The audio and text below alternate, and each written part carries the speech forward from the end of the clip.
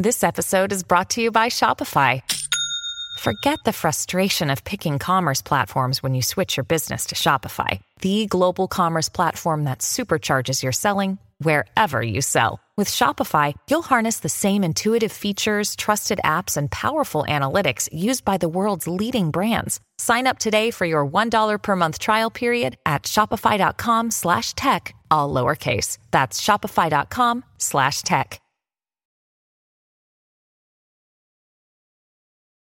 We got a pretty special Friday for y'all. We got some big news. Democrats seem very desperate to stop the banning of TikTok, which seems likely. I don't know if likely is the right word, plausible, possible, feasible, but we'll see because we're now starting to see some pretty serious resistance. But along with the cultural manipulation, there's data privacy concerns, though I think the cultural manipulation is the most important. Now, in terms of what we are doing to win this culture war, it goes beyond just whinging on the internet. First, if you caught the Culture War podcast earlier today, I am joining a lawsuit against California for censorship. And this could get big. Minds.com is also a party to this lawsuit. Basically, California is requiring platforms to create terms that would, let's just say effectively interfere with free speech. So I'm going to be joining that lawsuit, fighting back. I am also, you're usually not supposed to do this, but I'll say it anyway. We are beginning the preliminary stages of filing litigation against Bandcamp for the termination of our account, and I'll explain for a few important things. And again, I'll confer with my legal counsel as to what the correct approach is, but here are the personal complaints that I think are legitimate and fair. I don't know if the people who paid for the songs that I've produced have access to those songs, which means I have no idea who my customers are. I have no idea if they need a refund. I have no idea if they still have the product. Some people have said they still have the song. Well, if that's the case, then Bandcamp is hosting my content, my copyright without my permission, and using it to profit off of me by providing that content to individuals in the long term while terminating my account. So I think we've got some very serious problems. Plus the withholding of data. I believe it's likely they're withholding money from us because they're not communicating with us. So we're going to have to go into some very serious litigation against them. So we're going to be pushing back. But before we get into all of the news and the talk of cultural stuff, there is another big announcement. Today, we launched our 4th song, Bright Eyes, to a tremendous response. Head over to trashhouserecords.com and you can pick up the song. Notice we're not using Bandcamp anymore because they removed us. Clearly, whatever it is we're doing in the culture war is effective. We released 3 songs before this. All 3 charted on Billboard. That's a 100% song on Billboard rate. I'm sure most bands would love to have reached that. Granted, we put out like 3 singles. They've all done really well. We're hoping that Bright Eyes, the latest song we put out, hits Billboard as well. And you can help make that happen by going to trashhouserecords.com and downloading the song for, I think the minimum is 69 cents, but you can put in whatever price you want. We want to chart. We want to prove that we are having a cultural influence and an impact. And I think currently we're number 24 on iTunes with 0 promotion. So we've put out no, with the last releases, we did promos with, through all the videos throughout the day. We didn't do that today. And we hit number 24 in the top 100 on iTunes already.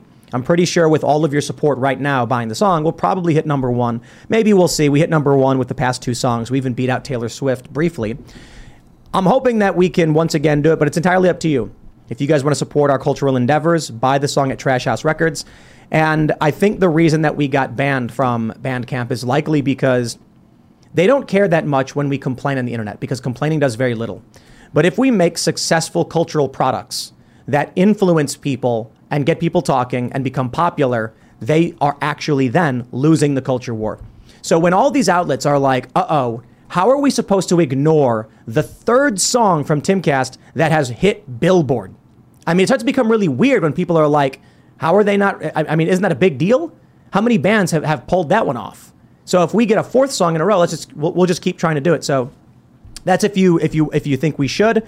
And if you think we should, trashhouserecords.com. It would be greatly appreciated. But of course, we'll promote it more next week, and we'll talk with Carter about the song. And we've got Pete Parada on drums, Phil Labonte. Of course, he's been on the show a bunch. He has a guest appearance in the music video.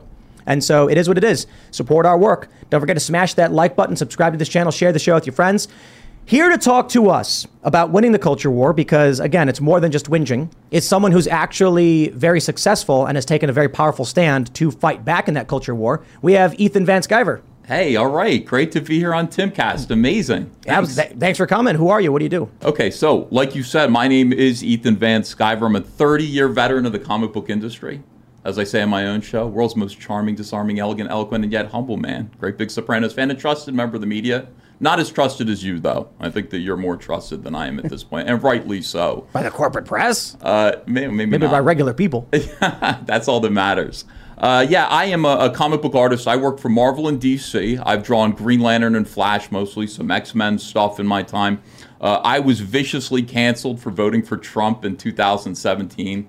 Everybody kind of knew that I was a Republican, but when I voted for Trump and Trump won and then I celebrated, that was a bridge too far. The mechanism of cancel culture. I did celebrate. I took a nice picture of myself in a MAGA hat, posted on Twitter. People were outraged by that. I didn't understand because I was so polite when Obama won. Yep. I was so polite. I didn't get it. So for people who aren't familiar, you're an artist and you created The Flash's mom. Yeah. You created Atrocitus. Yeah. Are there any other? Saint Walker, Lara Flees. Like if you've been reading Green Lantern, and some people in the chat probably have, we did something called the Emotional Spectrum back in 2009 or so. And what it was we realized that Green Lantern, his green energy represents willpower. Then there's yellow energy, which represents fear. And boy, it really seems like those two colors are real close on the rainbow, right? And maybe there are other colors as well. Yeah. So we created red lanterns, orange lanterns, the yellow lanterns, all the way to blue, violet. Red, and they all represented a different sort of motivation. Red was rage, blue was hope, yellow was fear. Wasn't there like white, like a combination? There was, and that's why there are now white power rings that are on the market. Wait, what? You got to make a villain called Ultraviolet. Wait. No, that's a real story. I remember that. This is true. I remember that. I'm so sorry, DC. I'm so sorry about this, but it is true, and I guess it's part of my legend. Look, if they're green power rings and there are white lanterns, there are white power rings, and you can find those on Based. You can find those on eBay, I guess. So anyway, I created all that stuff. All those characters are, associated with that, and did very, very well for DC. All the symbols associated with those characters, T-shirts, baseball caps, all the stuff there. It was a marketing bonanza. Isn't there a Black Lantern Corps as well? And it's like zombies. Yeah. All of the DC heroes and villains that died. We resurrected them. We gave them Black Lantern rings, and they came back and bedeviled the heroes and the prophecy of Blackest Night. It was so much fun. I mean, we really got people excited because the idea that we gave to DC Comics was this superpower that's transferable to any other character. Imagine how this lights somebody's imagination on fire. That, if you get a red lantern ring, you can put it on Wolverine, a Marvel character, and he's suddenly Red Lantern Wolverine, and he's spitting up red energy, and he's crazy and wild. The Hulk might have a Red Lantern ring. This is just great for comics. So those are Marvel characters, but it just is great. And DC just loved the hell out of it. They did so much great stuff with like the emotional spectrum and all the different colors and all the different rings. But then you voted for Trump, so yeah. If you guys are listening, so let's I'd like to make a character called Ultraviolet that has the ring. They already did it. Oh, nice. Does it make him partially invisible? I don't know. Okay, well, we'll get through this and we'll get into it. We got Brett Dasovic hanging out. What is going on, guys? It's been a while. It's been a very long time since I've been on here. Yes, I do Pop Culture Crisis Monday through Friday, 3 p.m. Eastern Standard Time, right here on YouTube. You should join us there. I remember that story about the white power rings and all the there was all these memes being made. It's a guy going and says like DC headquarters and says how many days since last time DC screwed something up, and they tear it off and start it over again. I remember that. Right on. We got Ian's turn. Hi, everyone. Good to see you, Ian Crossan, here on a Friday night. Let's steamroll this. What's up, everybody? It's Kellen. Ethan, if you need to, you can move this mic closer to you, further from you. How do I sound? Do I sound okay? Great. Yeah, just put it right below your mouth. You can move it good, around man. with you whenever you're... I'm going to use it to cover as much of myself as I can, if that's okay with you. Yeah. Success. All right, let's jump into this first story. I saw this from Politico, and I don't know if they're going to ban TikTok, but I personally think TikTok should be banned for a variety of reasons. And there is a difficult question, but we don't want to curtail free speech. Politico reports, will TikTok be banned? Some Dems say not so fast. A number of House Democrats and at least a few senators remain unconvinced that singling out the Chinese-owned app is the best course of action. All right. Well, we'll see what happens. I don't know exactly, but let me explain to you why I think this is happening. I think the Democratic Party and the culture war, cultural left represent zombification, social zombification. Zombies crave only to spread the zombie disease. There's no end goal. So if you look at the issue of TikTok, there's legitimate problems with allowing a CCP product into the hands of our children. Picture this. You're driving on the open road, taking in the beautiful views this country offers. Then out of nowhere, you hear a noise and your car breaks down. While still frustrating, you feel protected because you have a plan through CarShield. CarShield has helped millions of drivers from having to pay back-breaking car repair costs. All you have to do is call before a breakdown. Plans can pay for expensive repairs on your out-of-warranty car, truck, or SUV. All for CarShield's low monthly rate that never goes up as long as you cover your car. With a plan through CarShield, you get protection on over 5,000 major parts and systems with just a visit to carshield.com/Carlson. I'm talking big money items like your transmission, engine, electronics, and so much more. CarShield is here to keep you moving forward and make car breakdowns and the repairs that follow just a tiny bump in the road. Go to carshield.com/Carlson. Protect yourself from the unprecedented rise in costs for parts and repairs. Visit now to save 20%. carshield.com/Carlson. That's carshield.com/Carlson. The cultural manipulation. In China, the kids there their version of TikTok has educational, science, that kind of stuff. Really great for a young developing mind. In the United States, there's young women who think they're birds saying they're a bird person and their pronouns are bok bok or something like that. There's the woman who's like frog self pronouns.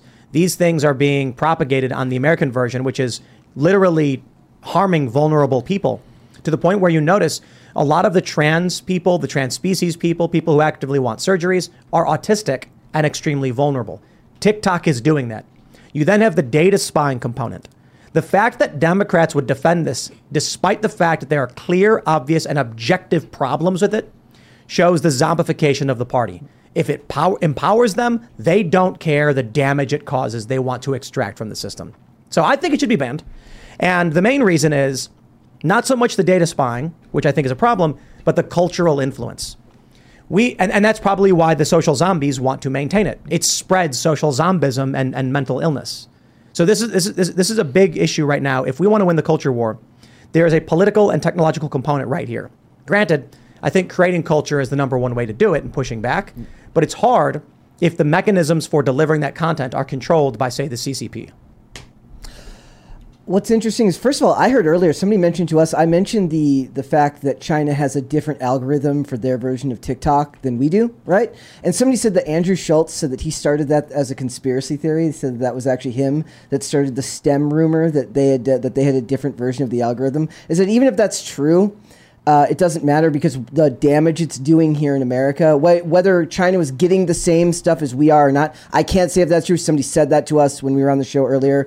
I think a lot of it's also the addictive nature of it. As much of you talk zombification, I talk the addictive nature of phones, of technology, and just how much damage it's doing for people to have to use this technology constantly, all the time, every day. Well, let me just say, I mean, if espionage isn't the issue, I got to ask then, what makes TikTok different from what Tim's talking about than YouTube Shorts, which is basically adopting the same delivery system as TikTok, highly addictive, short videos. I mean, essentially, it's the same thing. It's the same product. So why is that not a problem and TikTok is? That's a good point. And that's why this bill that's been introduced into the Senate, it's called the Restrict Act, is so dangerous because there really isn't much of a difference in these companies. If you start generally targeting social media companies for people doing things you don't like on those networks, it gives you carte blanche to just start ending networks, ending TikTok, ending Twitter. We're banning Twitter. We're banning YouTube because somebody on YouTube said that an election was fake. Like, I'm reading this bill. It's called the Restrict Act. Maybe we can pull this up at some point. And there's a few sections in the Restrict Act that are completely insane. Section 3, what do we have? Section 3(1)(c) is fucking insane. It's Section 3(a)(1)(c). What it says is, Oh my God, this is so crazy, dude. This is like the Patriot Act for technology, basically. We cannot allow this kind of What does it do? Power. It gives the Secretary of Commerce the ability to. Oh God, it's so okay. So let's see, Section 3A. The Secretary, in consultation with the relevant executive department and agency heads, is authorized to and shall take action to identify, deter, disrupt, prevent, prohibit, investigate, or otherwise mitigate these technologies, is what they're saying. If they pose an undue or unacceptable risk of interfering with the result or reported result of a federal election. And they're saying, like, if a person, this is any covered transaction by any person or with respect to any property subject to the jurisdiction of the United States. So any American citizen that says an election was fake on Twitter means that they can go into mitigating any mitigating act that they can take to solve that, meaning they could shut Twitter down. No? I don't think that Andrew Schultz thing is true. I mean, the reporting going back talks about how the algorithm is controlled by the Chinese Communist Party. Yeah. So I pulled up Fox, multiple sources. I had always heard that they had said that they had a different algorithm in China than we have for our version of TikTok. It was just something somebody said earlier, and I said, I could see somebody like leading with something like that, making a joke like that, and it catching fire somehow. There's no way for them to know. There was also reporting like 2 or 3 years ago, which we talked about, so this is probably like 2 years ago, about how they were specifically trying to ban feminists and feminist ideas from their schools and stuff like that. So maybe the specific concept of academia, of STEM content, he may have made up. I don't know. I can't verify that. There's no way to know. There's no way to know. We don't have access to the but I mean, if so Joe Rogan made the claim, which popularized it. Yes. So perhaps Schultz lied to Joe, and then Joe ran with it. But there is previous reporting that where people are saying Douyin is China's version of TikTok has a very different algorithm that doesn't allow this kind of content. It doesn't specify STEM or anything like that, though. Think of all the influencers that will be out of a job if they ban it here in America. What will they do? What will they do? But you don't make real money on TikTok. Yeah. You make like. They push it towards brand deals, though, right? A large amount of following gets them more content with other types of products that they sell through their. Let me put it this way. You can make money on TikTok. You can make money on Instagram. In terms of social media, I think YouTube is the highest view to dollar ratio. And it's still crappy. Podcasts are the best. Audio version podcasts have like the best CPM. If you want to make money on ads and sponsorships, it's audio podcasts. Instagram Reels actually do fairly well for mid-level creators and down, right? Probably not for the larger ones because there's a cap on how much you can make per month.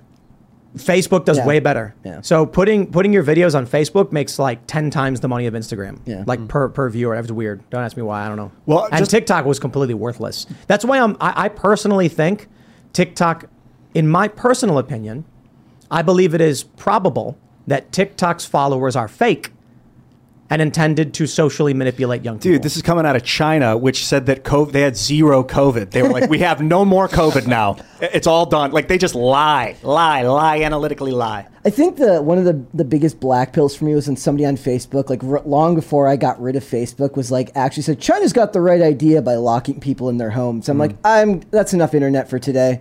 Like somebody I've known for a long period of time. Here's what's going to happen.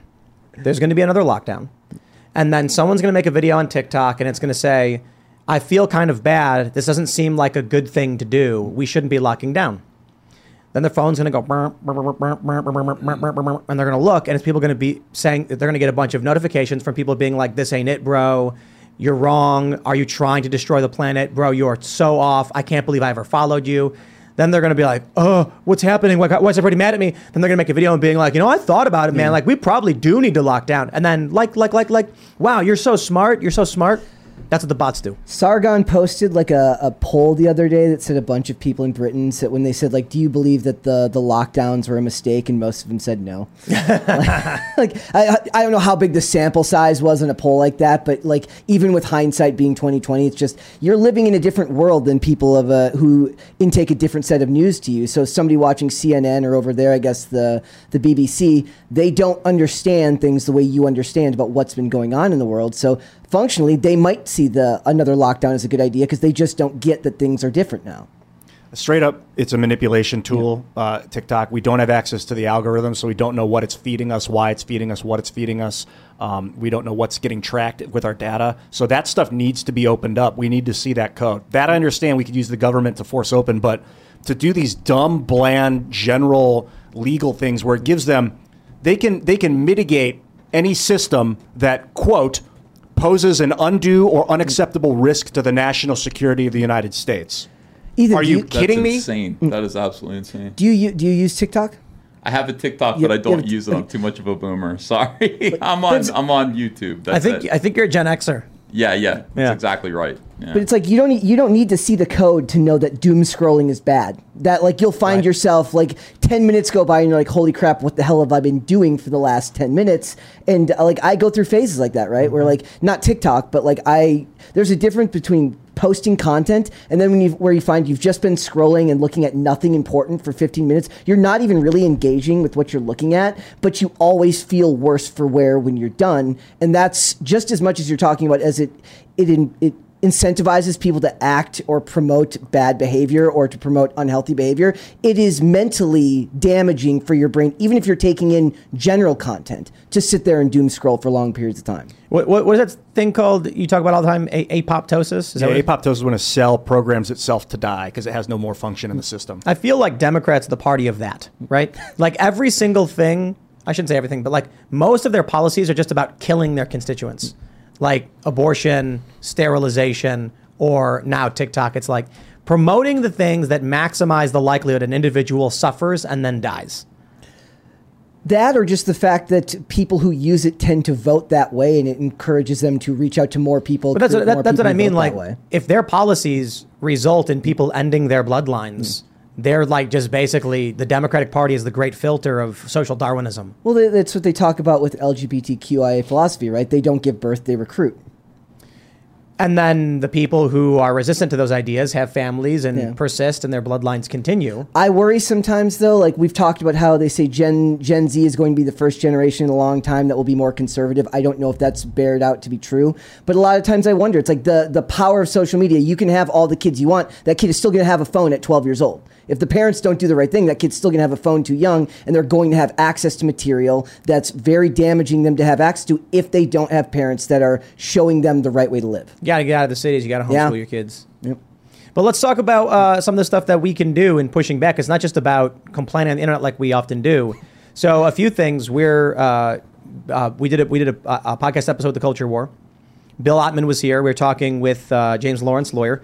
We are suing California because California passed a law that has requirements on big tech platforms, are basically requiring censorship, which negatively impacts me as a media company and content creator for distribution on these platforms. And then Bill, who's the CEO of one of these big platforms. So we're actually taking those steps to do something because we're not just sitting around doing nothing. We're likely going to be entering litigation, filing lawsuits against Bandcamp for terminating our account because they've created a whole slew of problems for us and all of the tens of thousands of people who've purchased music. I think it may be in the thousands, possibly tens of thousands. So it's created a disaster. You know, and the way we described it is like, if you have like, if you go to a mall and you sign a contract to open up a mall store and sell a product, and then without breaking any of the rules of the mall's contract or any of the deal, one day you walk up and they've pulled the gate down, locked it shut, they've changed the locks. And you're like, I've got stuff in there. And they're like, too bad, it's ours now. And you're like, yo, at the very least, you have to give me my stuff back. Like, you can't just take my stuff. What was the reason they gave you? They didn't give you one? So we don't even know if they're still holding our money. We don't know if they're still distributing our content or hosting our copyrighted works without a permission or profiting off of it because they've communicated nothing. So our only course of action is going to be that's what I'm saying in the mall analogy. If they shut the store and we know for a fact our stuff is in there, and we do because we had music on the platform. Mm-hmm. Well, so the first thing is, you have to let us in to go and check to see where our stuff is. We own the rights that's our copyrighted work. Mm-hmm. With the mall, they'd let you go in and say, look, your stuff's not there. I mean, granted, if you have an ice cream machine and you didn't get it, it's there. With us, the problem now is we can't contact any of the people who bought from us, not directly, so we don't know how to refund if they need a refund. So if they don't have the music, then Bandcamp took a percentage of the money that transferred and then took the music away from the people. Okay, that's a problem.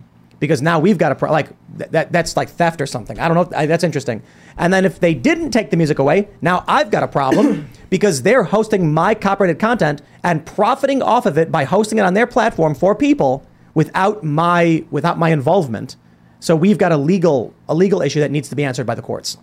Can a business host my copyrighted content after removing me from the platform if it retains a customer base that they are profiting off of? So there's a real question that has to be answered. I forgot what it's called, but we talked about it. Anyway, we're taking these actions. We're suing. We're also building culture. We released a song. Pick it up at trashhouserecords.com. But this is what brings us to you, Ethan. You got this comic, Cyber Frog 2. That's the second one, yeah. Wreck Planet.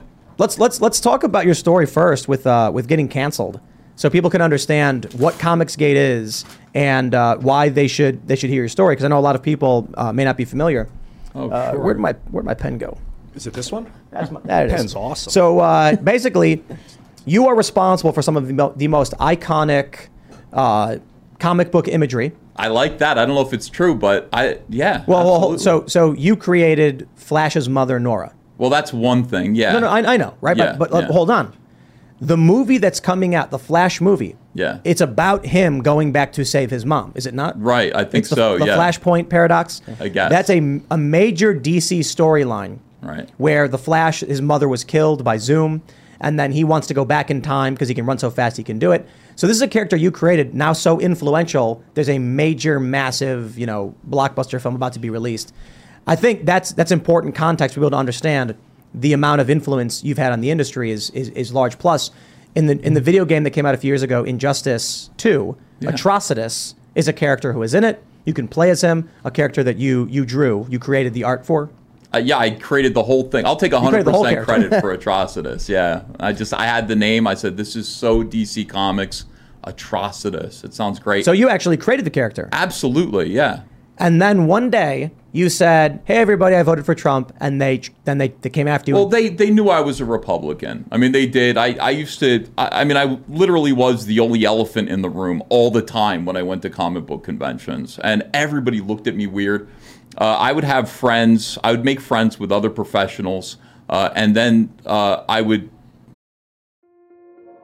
This episode is brought to you by Kia's first 3-row, all-electric SUV, the Kia EV9, with available all-wheel drive and seating for up to 7 adults, with 0 to 60 speed that thrills you 1 minute, and available lounge seats that unwind you the next. Visit kia.com/EV9 to learn more. Ask your Kia dealer for availability. No system, no matter how advanced, can compensate for all driver error and or driving conditions. Always drive safely. I don't know, we'd spend a little time apart, and then the next time I'd see them, they'd go, "You voted for Bush?" And they'd have this look of disgust about them that I was like, yes, I'm a Republican. I voted for Bush. And then that was fine. I think the Obama years were great because, for me anyway, because I wasn't being persecuted. Nobody was worried about anything because Obama was president. They won. And Trump was a joke. I really didn't think much of Trump in 2015, but he won me over by 2016, and I was a fan. And I loved the Pepe memes. I loved all that stuff. Anyway, it was no big deal until Trump actually won. And when Trump won, I just thought, great, it's our turn. Very naive about the culture war. Wore my MAGA hat that was autographed by the president, and I took a nice picture and I tweeted it out. And that's when I started to see messages from my peers saying things like, Ethan's MAGA, Ethan Van Sciver's MAGA. Did you see that? Yeah. Well, I guess he's canceled now, right? Everybody, he's canceled. And I didn't know what that was all about, but there was definitely rage over this idea that somebody who was a fairly influential artist at DC Comics was a Trump supporter. And I didn't think it was going to, I basically talked to a few of them and kind of said, hey, this is the way, oh God, I'm so naive. I said, this is the way the country moves forward. Right step, left step, basically we all get our turn and hopefully, this is progress. But then I got a message from somebody who said, how could you do this? You voted against all of your queer comrades in comics. How do you understand that our lives are in jeopardy and you voted for that? Don't you care? And I guess I wrote back to that person and I kind of said, I guess I don't care that much about that. I guess I have other priorities in my life than, we all have our different, issues that we vote on.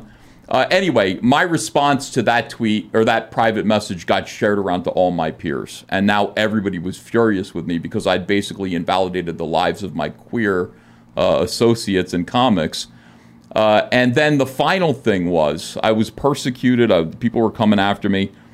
I had a writer I was working with on Batman. I was doing Batman for a little while. This great guy named Greg Hurwitz. And he had a mutual friend. He had Jordan B. Peterson was his friend.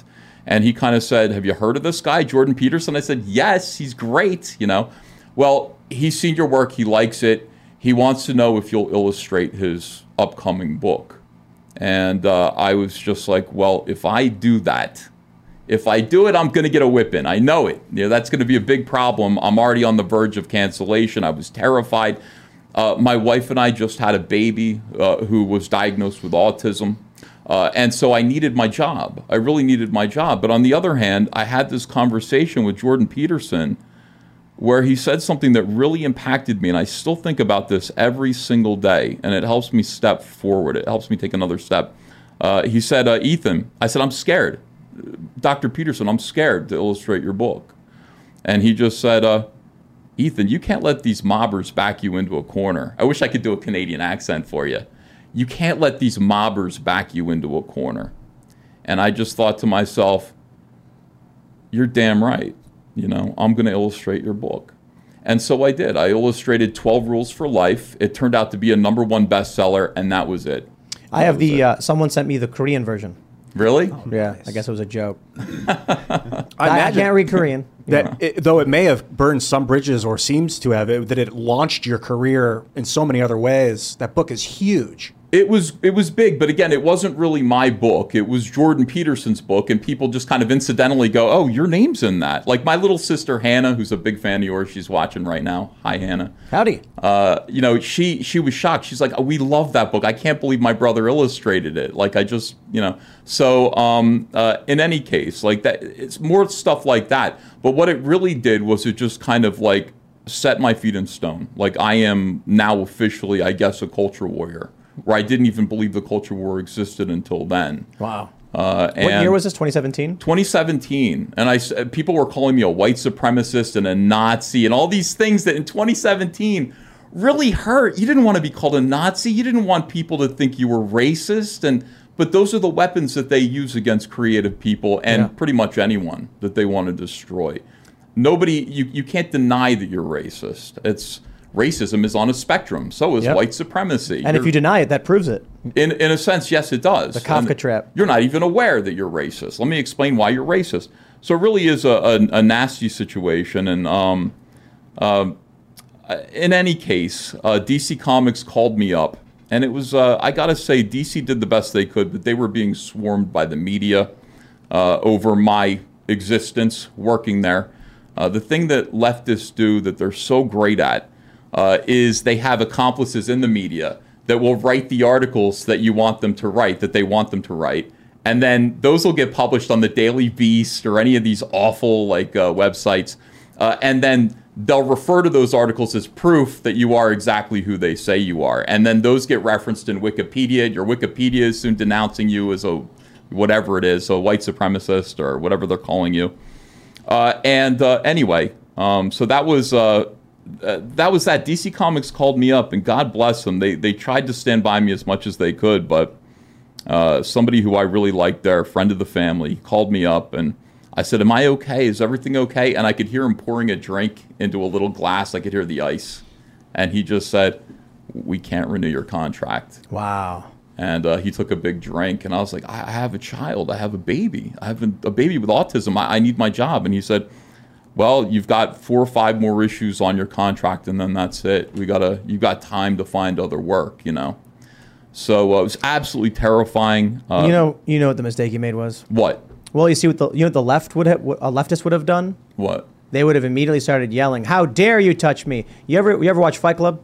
Yes. You know the scene where Edward Norton falls on the ground and starts punching himself in the face? Yeah. That's what the left does. Yeah, exactly. So then they walk out, and then people are like, I saw him walk out with a black eye, and then you're like, you're going to renew my contract. That's what they do. Cry bullies. Right. They say, they accuse the boss of some kind of impropriety. They exploit the law, the EEOC, the labor rights and stuff like that. Whereas you and Honest Sky just went, well, I guess my contract's done. I guess I'll leave. Yeah, but one thing I don't like is when people use the word can't.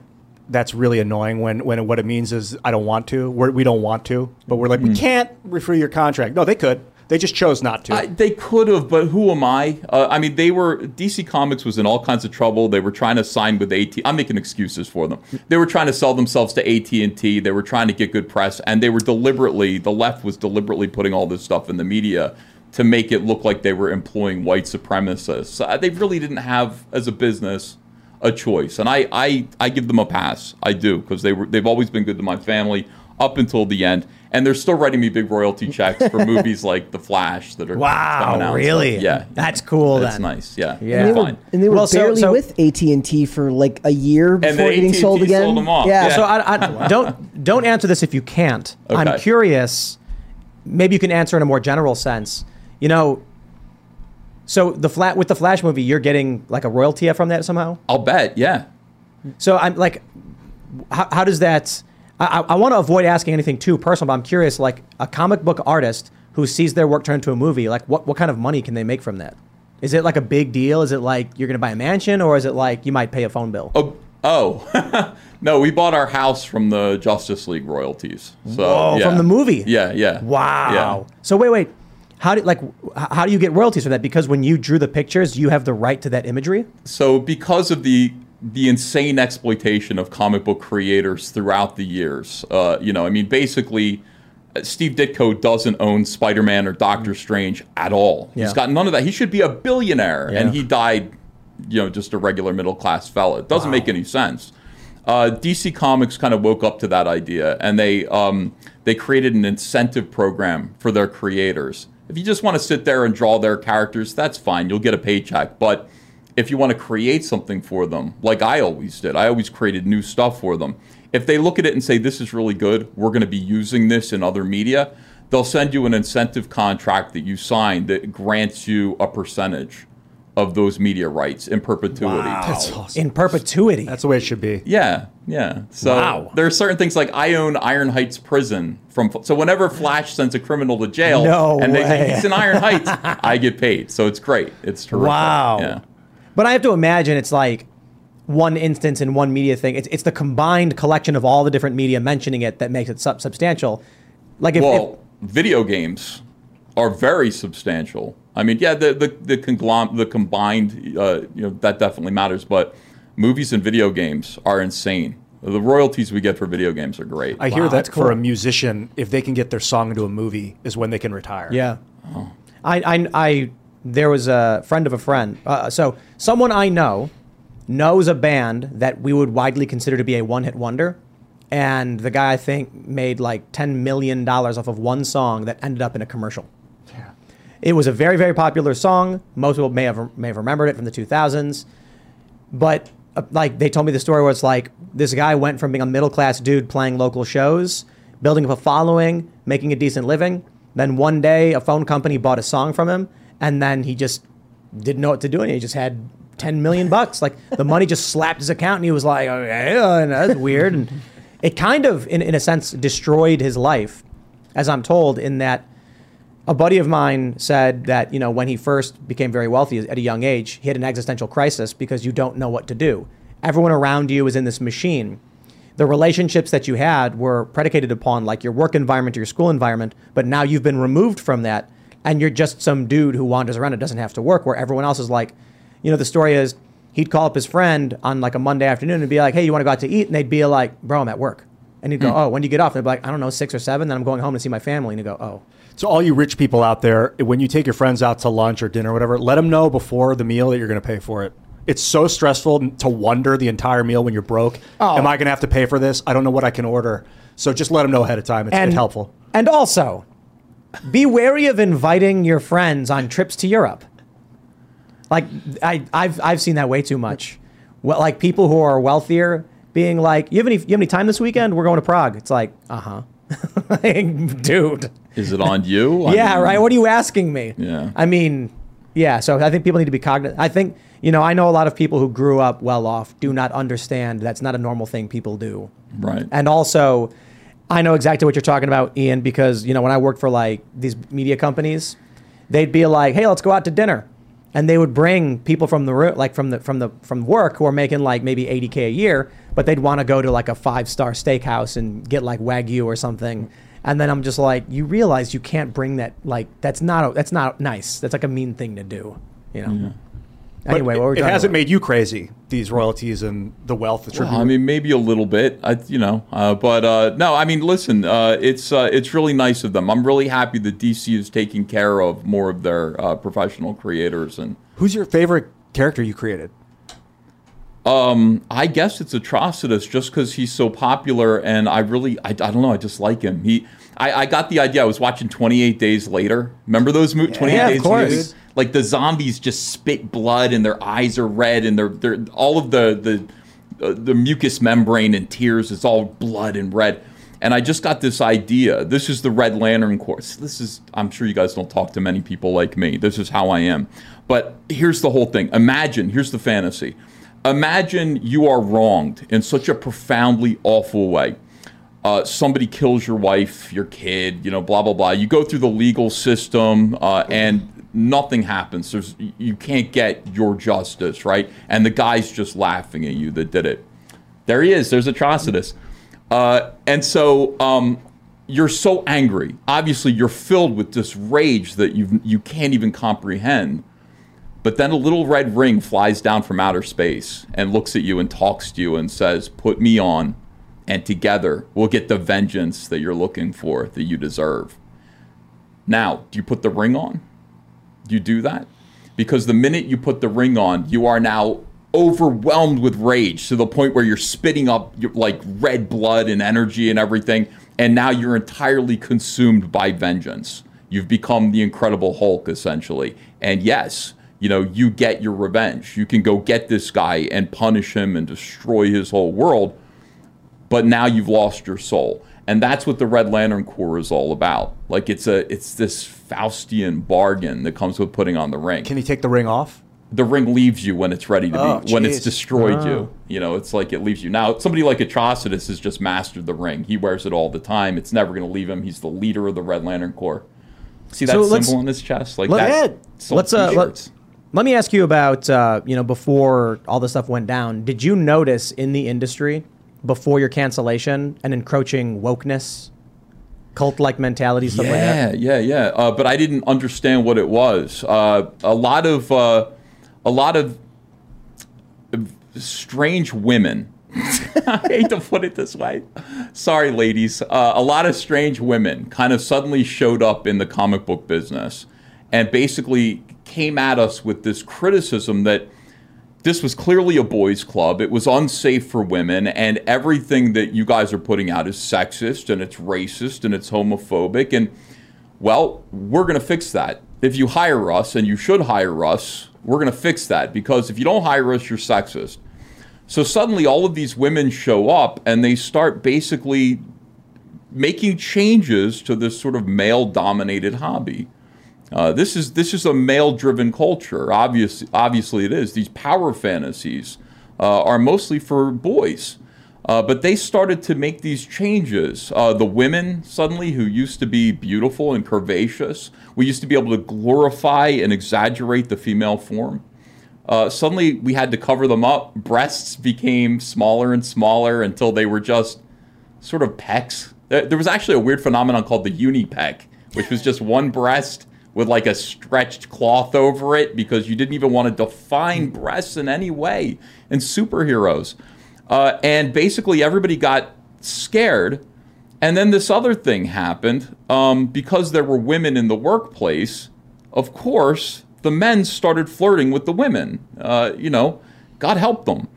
These guys started to ask girls on dates, and then the girls would say that was sexual harassment. And that's when cancel culture really started. I saw some very talented guys get their lives turned upside down because they were stupid enough to ask so-and-so at the bar at a convention if she wanted to come up to their hotel room.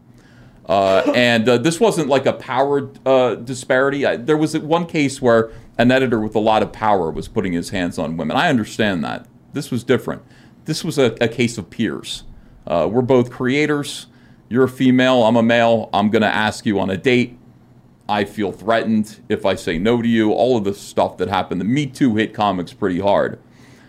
So there was that whole situation which caused everybody to really get in line. You did not want to question these women. You didn't want to started to realize they were activists. You don't want to question these activists at all. Allow them to make these changes. And then the other thing that happened was there was a guy named Orson Scott Card, who was a very, very famous sci-fi author. And he's also Latter-day Saint. I was raised Mormon, so I know that he's Latter-day Saint, and so he shares the values that I was raised with. He came out and said he disagreed with gay marriage. He didn't think it was something, marriage was something between a man and a woman, and it was a holy, a holy thing.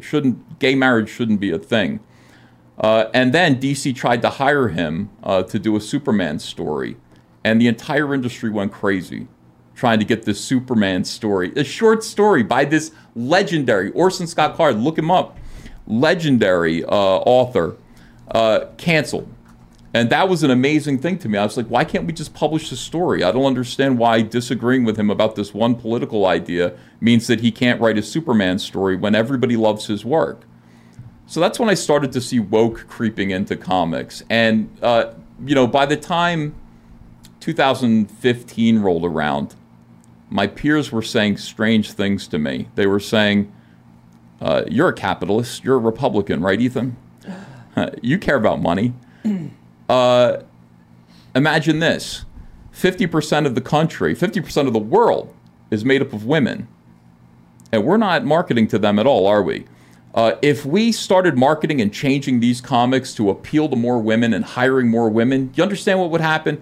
We would double our income. We would double our revenue. And you, as somebody who cares about money because you're a capitalist, and I was like, aren't we all capital? No, we're not.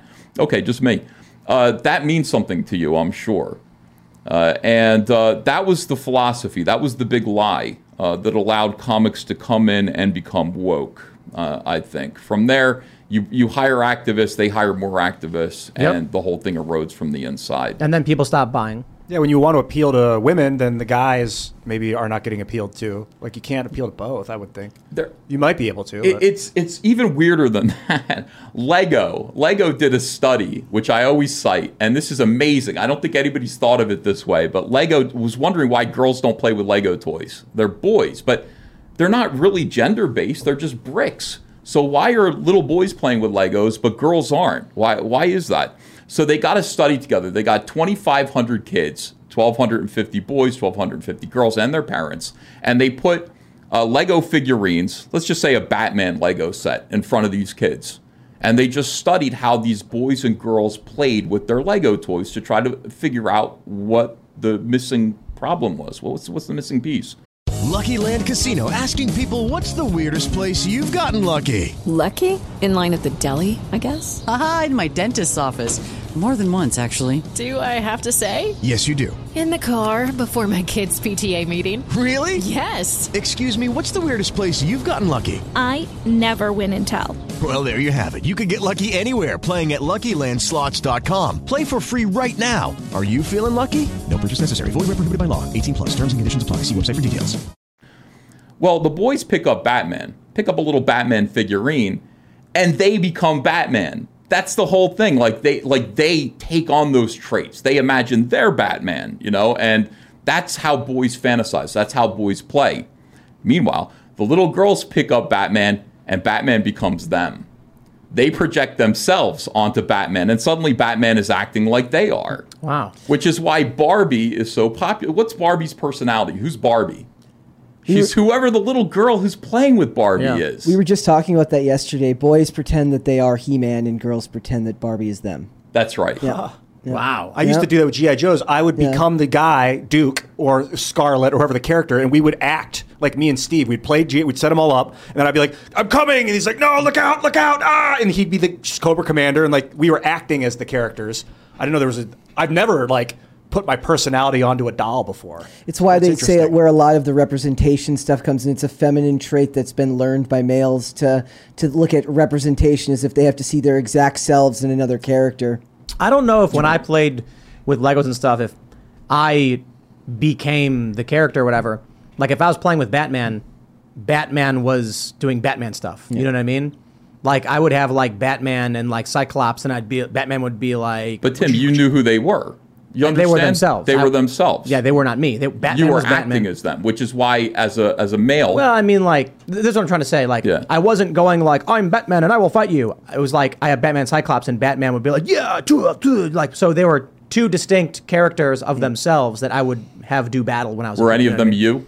No. Okay. See, that's the whole thing. That's what I'm saying. Like, not that I would be like I am Batman and like walk around and project myself and as like Batman becomes me. I'm saying like. I would view them as their characters. Of course. But for the girls, you're saying like they would be like, look, Jenny would be playing with Batman. She'd be like, this is Jenny. So she'd have the Batman doll, and it would be called Jenny, and that would be her, like that kind of thing. Pretty much. I mean, like whatever a little girl's aspirations are, she'll project them onto Barbie. Does Barbie have distinct traits? Like Batman has Bruce Wayne. Batman has parents. You know what I'm saying? Does Barbie have distinct traits that they would even be able to quantify other than what their physical appearance is? Deliberately, no. Yeah, exactly. That's why it's so successful. You know, so now imagine. I don't think men and women change as they grow older in that way. That's a big difference between men and women. So now imagine that you're a creative person who's writing Batman. Now men just go, okay, well, I'm going to write Batman as I know Batman. He's going to be Batman. He's not going to be me. I don't want to put myself into Batman. He's going to be Batman. I'm going to do the best Batman story I can do. These ladies, Batman starts getting sassy. They start to write Batman with more of their own traits. And soon, before you know it, it's like these characters are unrecognizable. They're sitting around having coffee in bars and having chit-chat and stuff. And they seem to be unable to actually, and I'm not saying all of them. There are some ladies who are great. Ann Nocenti, shout out, Louise Simonson, great writers. But many of them are just projecting themselves onto these characters, and maybe it's because they really just don't care that much. Are there specific examples of character, like a character you can think of that was, I guess, say feminized? I don't know if that's the right word. We're kind of talking about like masculine and feminine behaviors, not necessarily men and women. Yeah. But like, well, I'll tell you one thing I don't like, and I don't know if this is actually a remnant of this, but you saw the Batman film? Yes. I absolutely hated it. Really? Because the new one. I think me and you were the only people that didn't like it. Because Batman was totally incompetent. It didn't make sense for his character. Batman is something to behold because he is the best of us. He is a human being who utilizes the best technology, strategy.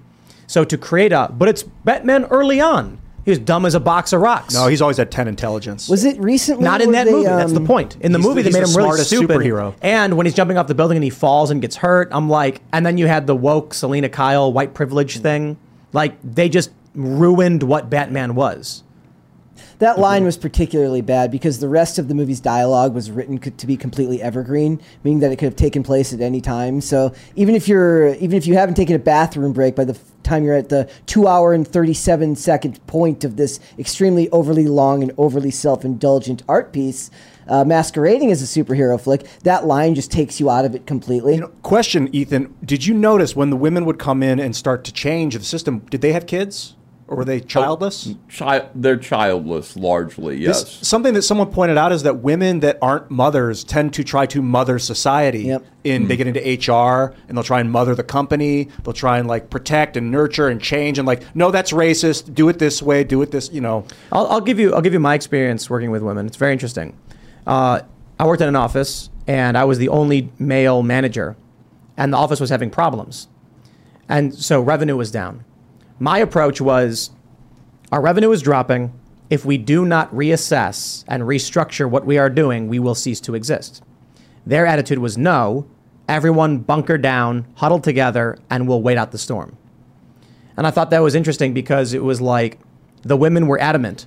We're going to keep doing exactly what we're doing and just tighten up. And my attitude was, it's not working anymore. This strategy does not work. We have to adapt.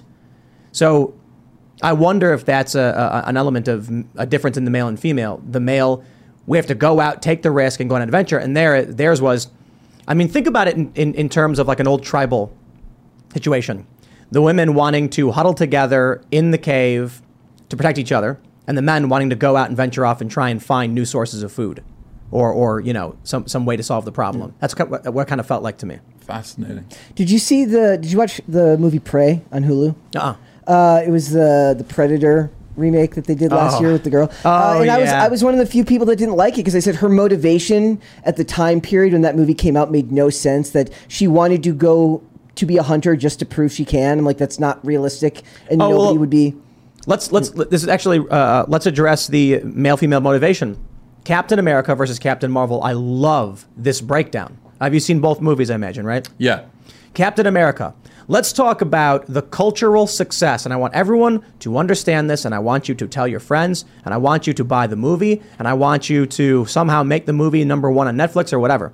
Captain America is a Marvel film from about 10 years. It was 10 years ago, right? More than that now. It's about a scrawny, developmentally, physically... a weakling. A weakling. Born with a weak heart, perhaps. Someone suffering from many physical ailments who is so desperate to fight for his country, to help others, that he tries to cheat his way into the military. And he is of such strong heart, he is chosen for the Super Soldier program. So here's a guy of good moral character, standing, and honor who wants to serve his country, fight against the bad guys, and sacrifice whatever it takes for his community. He defends his friends by fighting in the streets, and then there's that scene where he jumps on the grenade. His motivation is to sacrifice himself for everyone else. Self-sacrifice. Yep. Captain Marvel's motivation was to benefit herself and to be able to do whatever she wanted. Captain America, his whole motivation is we don't trade lives. We're not going to sacrifice one for any. He's a deontological moralist. Thanos is utilitarian. Thanos wants to kill half the universe, save half the life. Captain America says we don't trade lives. Captain Marvel robs a guy in the beginning of the movie. He says you should smile. So she steals his clothes and his motorcycle. Think about that motivation. That is the woke feminist motivation of I can do whatever I want. Then think about the other character motivations. Jude Law's character says control your emotions. And then finally at the end she goes, no! And that is her ultimate motivation. The story arc for her is she can do whatever she wants because she's powerful, and she shouldn't have to listen to any man who tells her to control herself. Captain America's motivation is, I will die for you so you can live a better life. It is the Hillary Clinton quote personified when she said, women are the real victims of war because their husbands and their brothers and their sons die. That exemplifies it perfectly. That's amazing. Self-sacrifice versus self-validation. That is the difference between the way I was taught to write and draw superheroes and the way superheroes are being presented today. Right there. Everything is all of these new superheroes that are coming out of Marvel, they're all selfie-taking, self-aggrandizing narcissists. Eating lunch and dinner together at diners. That's what they're doing. There's no...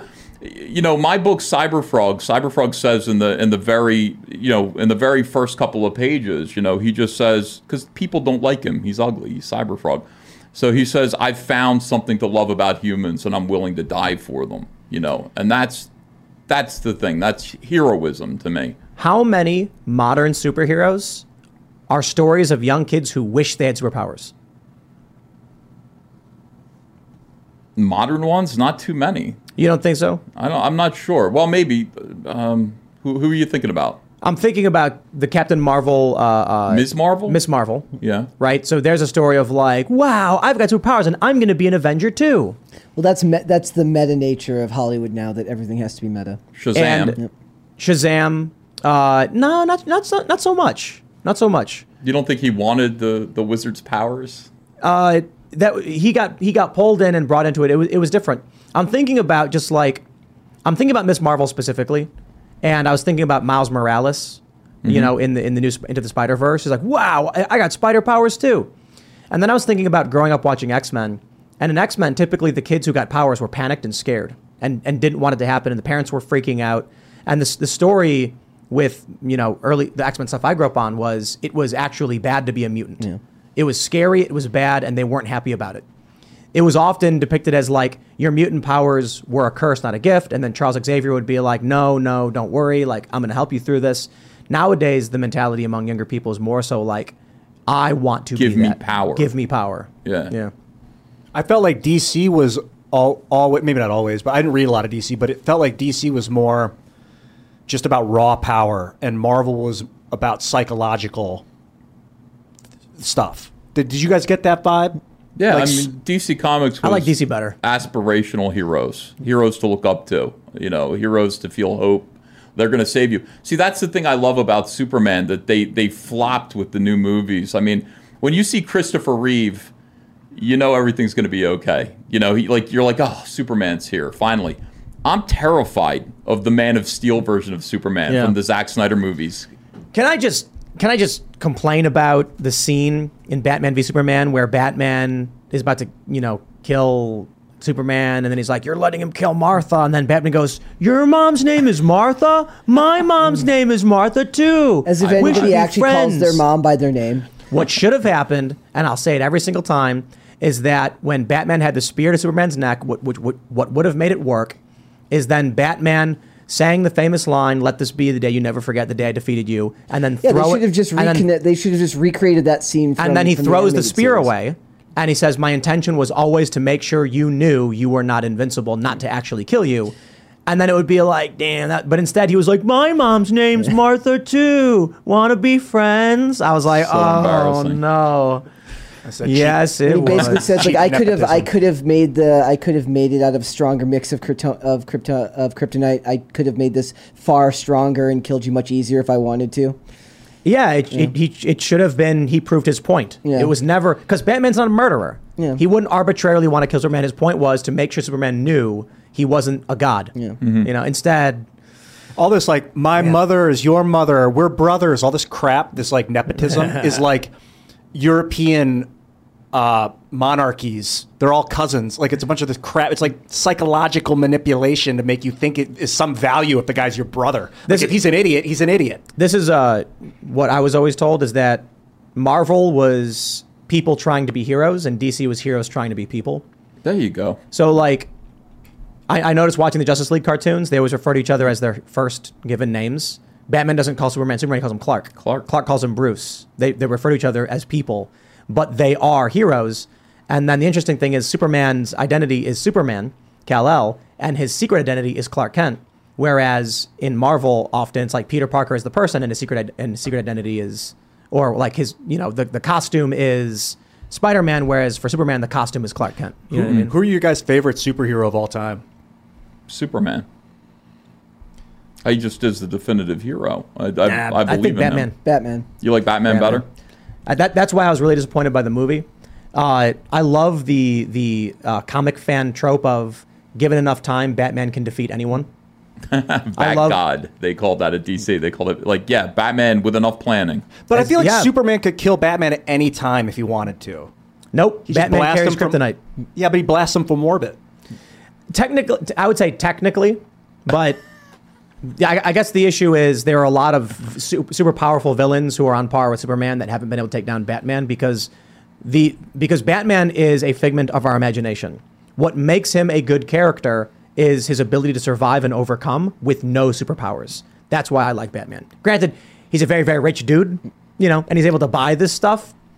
It is what it is. The fantasy is we could be Batman. Yep. We could train ourselves. We could have enough money. We could be Batman. That's the whole thing. But you can't, fly. You can't do those things. Batman's just a dude, but he's a martial artist. He trains right. He eats right. He gets beat up. He gets injured sometimes. He gets his back broken, and he rises back up to the challenge. That's a superhero, man. That's fantastic. Yeah, I mean, early Batman was silly, and they made him really amazing throughout the years. I really love the history of how, like, the golden age of comics was kind of hokey. Superman could fire little Supermans from his hand. Did you know that? Mm-hmm. Yeah, it makes no sense. Whatever. They invented new powers all the time in the Silver Age. Yeah, it's whatever. Oh yeah, the Silver Age. The 80s. No, Silver Age was from like the 50s to the 70s. I think the early 70s. It was the Golden Age before that. Golden Age was the 1930s or late 30s to the early 50s. But I want to say the 80s is when things, I think, got really mature and the writing got really good. And then actually, I think one of the most profound moments in comics, but I guess it's technically cartoons, is the Mr. Freeze, the story arc, the retconning of his history in the Batman animated series. Mm-hmm. I think the first cartoon to ever win an Emmy. And that was, was it really that the first, maybe not the first time, but one of the first times a villain's story arc was sympathetic It used to be all one-dimensional. I'm going to rule the world. I deserve power. That's what I love about the old Batman, the animated series. It's actually super anti-corporate. All of them are just generic corporate villains, but Mr. Freeze was actually a fairly three-dimensional character, given the story with his wife and that. Wasn't Clayface's story in the animated series that he was a guy who was negatively impacted by a cosmetic product that turned him into a monster? There were a bunch of different Clayfaces. One was an actor, I think there were like 5 different Clayfaces. He was like, he put on a cosmetic and then his skin started to melt. He was like, Man-Bat was great in that too. Man-Bat was great. Man-Bat was but it's Mr. Freeze, right? Mr. Freeze. Like, he was always one-dimensional, and then they made his story arc that his wife was dying, and he would stop at nothing to save her life. And then you're like, you feel bad because he's a bad guy. Plus, his delivery on all that dialogue in that episode is so good. Yeah, they should do an arc where he gets an honorary degree from Harvard, and then they call him. He's like, I'm Dr. Freeze now. No, you're not. That's not even a real degree. I'm just kidding. I mean, now what's gonna just wait. There's gonna be a comic that comes out soon where Mr. Freeze teams up with Greta Thunberg to reduce the global temperature. She got the honorary degree. No, that's why I brought it up. Don't give Marvel them and ideas DC. like that, please. No, please. I hope they keep producing this garbage and they destroy themselves. And then, your comics, all caps. We're here. Comicsgate's here to step in. And that's a good... See, we love comic books. I could talk about this all day long. I grew up with these superheroes. I love these superheroes. I've been a creator. I've worked on these superheroes for most of my life now. But unfortunately, the way things are at Marvel and DC, they're inhospitable. Remember, what was that super woke comic they made with Safe Space? And it never came out. Warriors. And they should have done it. They never released it. Oh, they never released that. What is it? The New Warriors? Yeah, New Warriors. I wonder if that was a joke. Like, I feel like that whole thing was a hoax. Definitely became one. Yeah, it sure did. Oh, what a horrible concept. Look at this. Okay, for those that don't know, you need to understand that the hugging brother and sister, right? They were brother and sister. Yeah. Snowflake and Safe Space. And one of them they actually describe as being a stereotypical jock, which I've never seen a stereotypical jock with pink hair, but that's just me. Wait. The best one is the Dora the Explorer. Yep. Trailblazer. Yep. Is that they called her? A chubby Inuit. Yeah. Who had a backpack that she could pull anything out of. And the other one had Dora the Explorer. And the other one is powered by internet gas. Yeah, the internet. What were? Oh yeah, that guy with the This green had to visor. have been a joke. It was a troll. It must have been. It wasn't. Not as bad as Gotham High. Look, it's on the website introducing. Yeah, it's real. If they had released it, people would have bought that. I would have bought that. This is an important story for those that don't understand the culture war. What happened, in my opinion, is that Marvel started getting a bunch of emails saying you need to do this, and then someone went to a board meeting and said this is what kids want. You got to sell a product they'll buy, and they went, you're right. Then they made it, and they got roasted and said we don't understand. They're emailing us saying they want this because they don't realize it is a cult of annoying, loud people, and they wasted tons of money, and they're destroying themselves by supporting this. But they don't buy. It's not kids buying these comics, right? The majority of the large scale audience is still men in their 30s, in their 40s and 50s it's now. us, yeah. And that's the problem, right? Kids have moved on to manga. I mean, the kids, the teenagers are buying manga now. We lost 2 generations to manga from crappy storylines. Yeah, but I don't know. Maybe it's because manga storylines are better. I grew up on Batman and DC animated series, Justice League, and X-Men, and all that stuff. And then when it started getting bad, I just went straight to manga stuff, where the storylines were still good. Dragon Ball Z, I grew up with that as well. And so then as I'm getting older, and look, I'm a big fan of Static Shock, but it was preachy. It was okay. I liked the show, but it was very preachy. Then I see Naruto, and the only preaching in it is, try and save your enemies. Like the character arc for Naruto is that I absolutely love this writing. Some of the best writing ever done. Have you ever read or watched Naruto? So I'll give you the very quick breakdown to the best of my abilities. For those that aren't familiar, Naruto is about a world where there are ninjas and they can use inner energy called chakra to do, I guess you'd call them spells. Anyway, Naruto is an orphan. His dad died sacrificing himself to save their village. Naruto finds a teacher, a guy named Jiraiya, who's this legendary ninja. I would call them techniques instead of spells. But they throw fireballs and stuff. Yeah, and they can walk on water. And so anyway, Naruto gets a teacher. He's this old creepy guy. He's a pervert. He wrote several books. he wrote these books because he was inspired throughout his life. Naruto eventually encounters a villain in the story arc who goes by the name of Pain, and they fight, and you find out that this guy Pain's real name is Nagato, and he is a former pupil of Jiraiya, the same teacher Naruto now has. And then after this great battle, Naruto is like on the verge of defeating this guy. And then he says this famous line of, like, I will save the world or something like this. He's like, I'm going to be the hero and make my enemies my friends, and I'm going to not allow the pain. And it was a direct quote from Jiraiya, his teacher, who wrote this book about a character, and Jiraiya had been quoting his pupil. So basically what happens is when Jiraiya's younger, he trains this kid who's idealistic, wants to save the world, who says this inspiring line as like a 13-year-old. Jiraiya is so moved by it, he writes this book, which is, he then teaches Naruto. And so I love this because the villain is now facing down this younger, ninja who says his own quote back to him, realizing he's become the villain he swore to fight.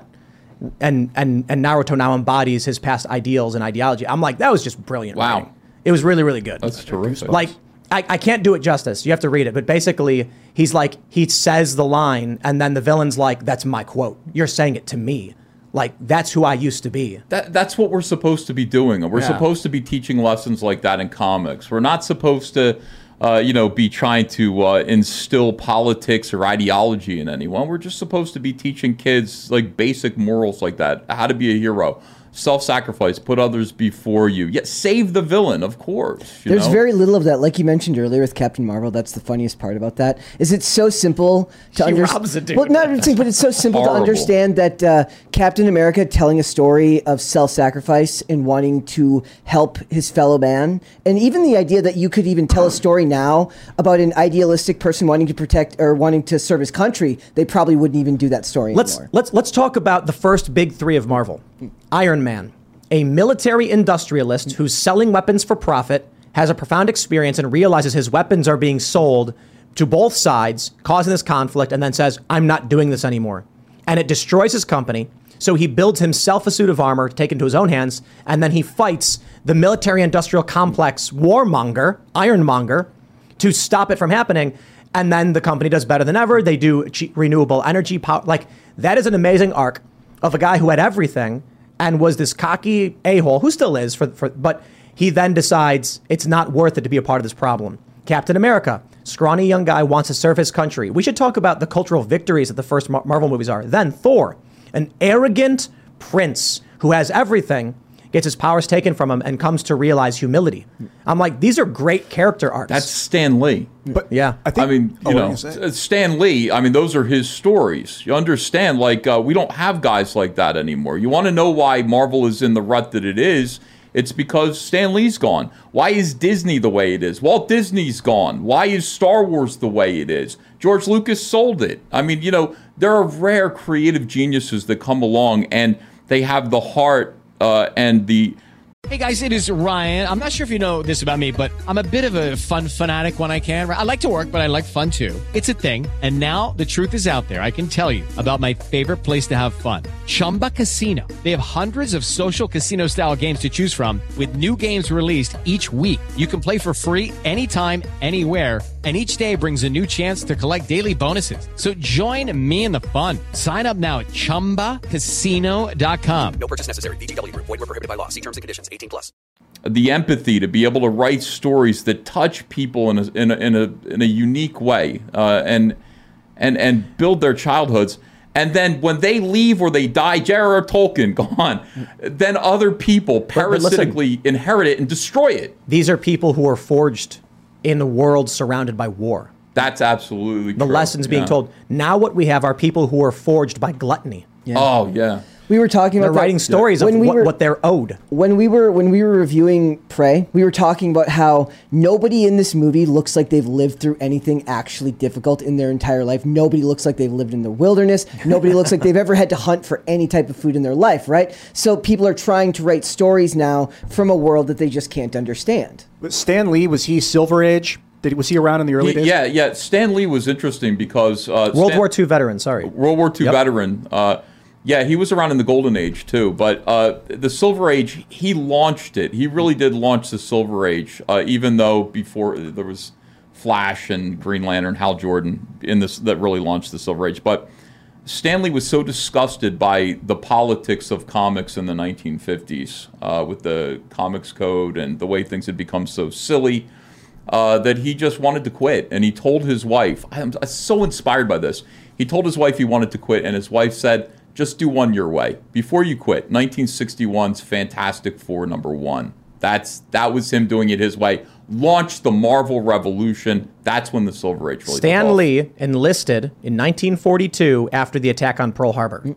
What a guy. What a guy. It's one of the things, What a like, guy, man. gone are the days. There used to be dozens and dozens of actors, all who had served in the military, who had extensive military, whether through draft or because they enlisted because they believed in that country. And as that generation of people has died off, you start seeing that less and less of the stories, less and less of our culture's empathy towards its own country is gone. We talk about this every time an actor passes away that was older, right? It's like they were born at a time when there was a relative amount of support for America and they believed in their country and they believed in what it stood for. Now, I believe a lot of that has kind of been manufactured in a lot of ways by the media and that there's a lot of problems there, but you don't see that anymore. I think like Adam Driver's like the only one I can think of off the top of my head that's a newer age actor that served in the military, and you just don't see that. And it's going to lead to even more anti-American storytelling, whether it's in comics or in film and television. You know what's interesting about manga is that there is a common trope. Black Clover. Have you ever heard of it?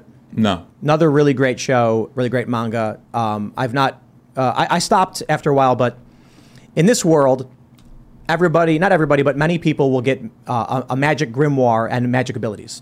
So one day a grimoire comes to you, and then you have your book of spells, and you can cast certain spells and certain elements. There's one kid who really wants to be a magic knight and work for he wants to join the service, basically, but he has no magic powers. So you know what he does? He works out until he's so incredibly powerful that when he's in the trials to become, a knight or whatever, he has no spells. But he just he's extremely powerful. Like he jumps and the ground cracks and he shoots in the air super fast. And they're like, what? When they first see him with no magic, they're like, what a pathetic loser. How could he even try and bother? But then he's so physically powerful that he actually ends up winning. And then there's like an arc where a book does appear to him. It's an anti-magic book. He gets a sword. And all of his capabilities are basically his physical ability to wield it. There's other arcs too, like anti-magic and stuff. But the general idea was, you can work hard, and if you do, you can be a magic knight hero It's the Rocky story. I mean, It works every single time it's tried. Just a normal guy who's determined. He's an underdog. The underdog story. He works his way up, and through hard work, through diligence, and through faith, all of these things, he becomes a hero, and self-sacrifice. You can tell that story over and over and over again. He beats unbeatable odds. Just out of sheer will and determination.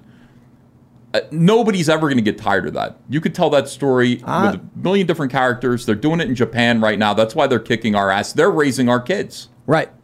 I mean, look, I like it. I think a lot of it is really great. Not all of it. Some of it's stupid. Not everything is perfect. Bleach, for instance, also very, very, very good. The more of a reluctant thrust into adventure hero's journey. Still great story, great ideas. You're not getting beaten over the head with the preaching. Yeah. It seems like I'm thinking about the age of comics. We had the Golden Age, we had the Silver Age, which ended like with the 70s. Is that about right? Yeah. Then the Bronze Age was like, the 70s through the 1980s.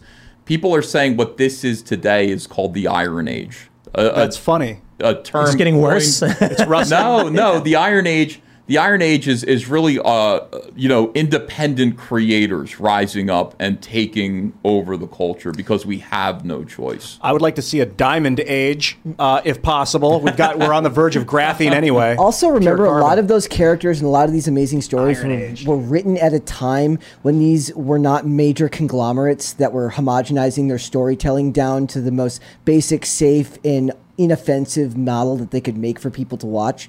So people were willing to take risks with their storytelling in a way that they're not willing to do anymore, or the ones that aren't getting jobs by these corporate conglomerates that are selling these major properties. Yeah, let's talk about taking risks, Ethan, because I want to hear about Cyberfrog too. What's the story?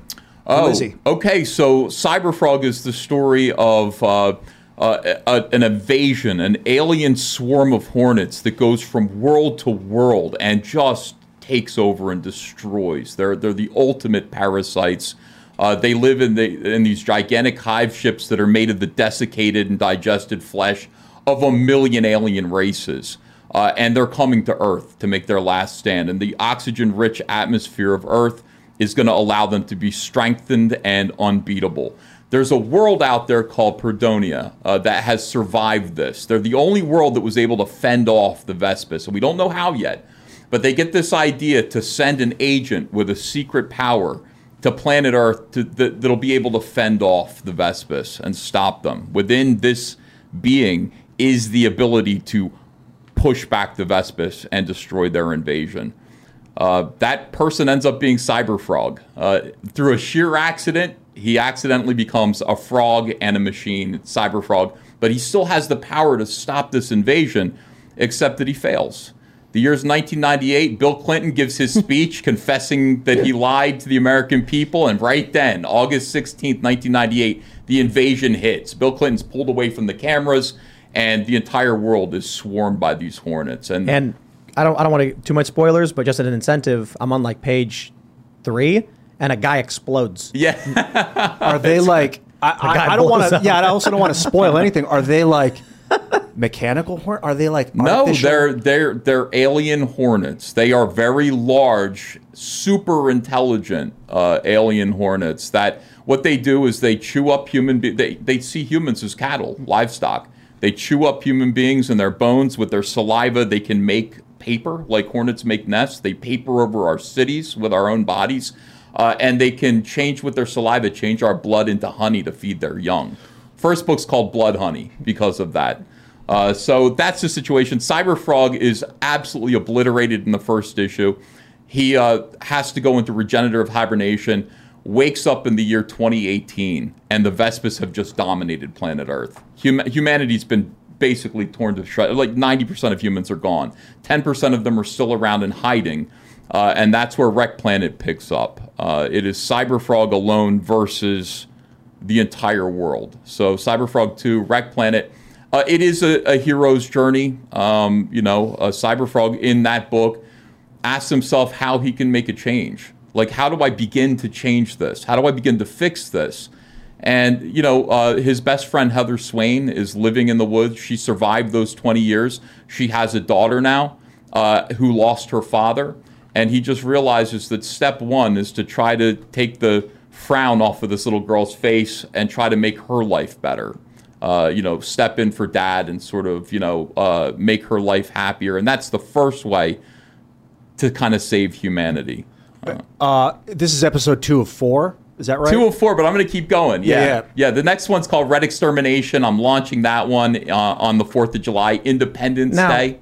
Now, certainly going independent and leaving the big successful industry, you certainly you're not making lots of money off of this venture, I'd imagine. First one made $1.2 million. The second one made $1.45 million. Oh, so it's actually doing better. It's doing great. This is crowdfunding. And this is the wonderful thing about it. Like, the comic book industry doesn't have any incentive to make the comics that people want because their parent companies are paying for them. We talk about that a lot. We're in the post-profit age for a lot of these companies that, especially for comics, I think for Warner Brothers, it's a write-off. Like they don't care. They don't know. They're like, I guarantee you, Zaslav's like, we have a comics division. Holy, he's like, you mean the written ones? Holy crap! They not the movies. They see their comics. Comics are just sort of going to reflect the political stances of their parent companies, and that's a reason to keep them around for ESG purposes, et cetera, et cetera. But we at Comicsgate, and Comicsgate is basically the term that describes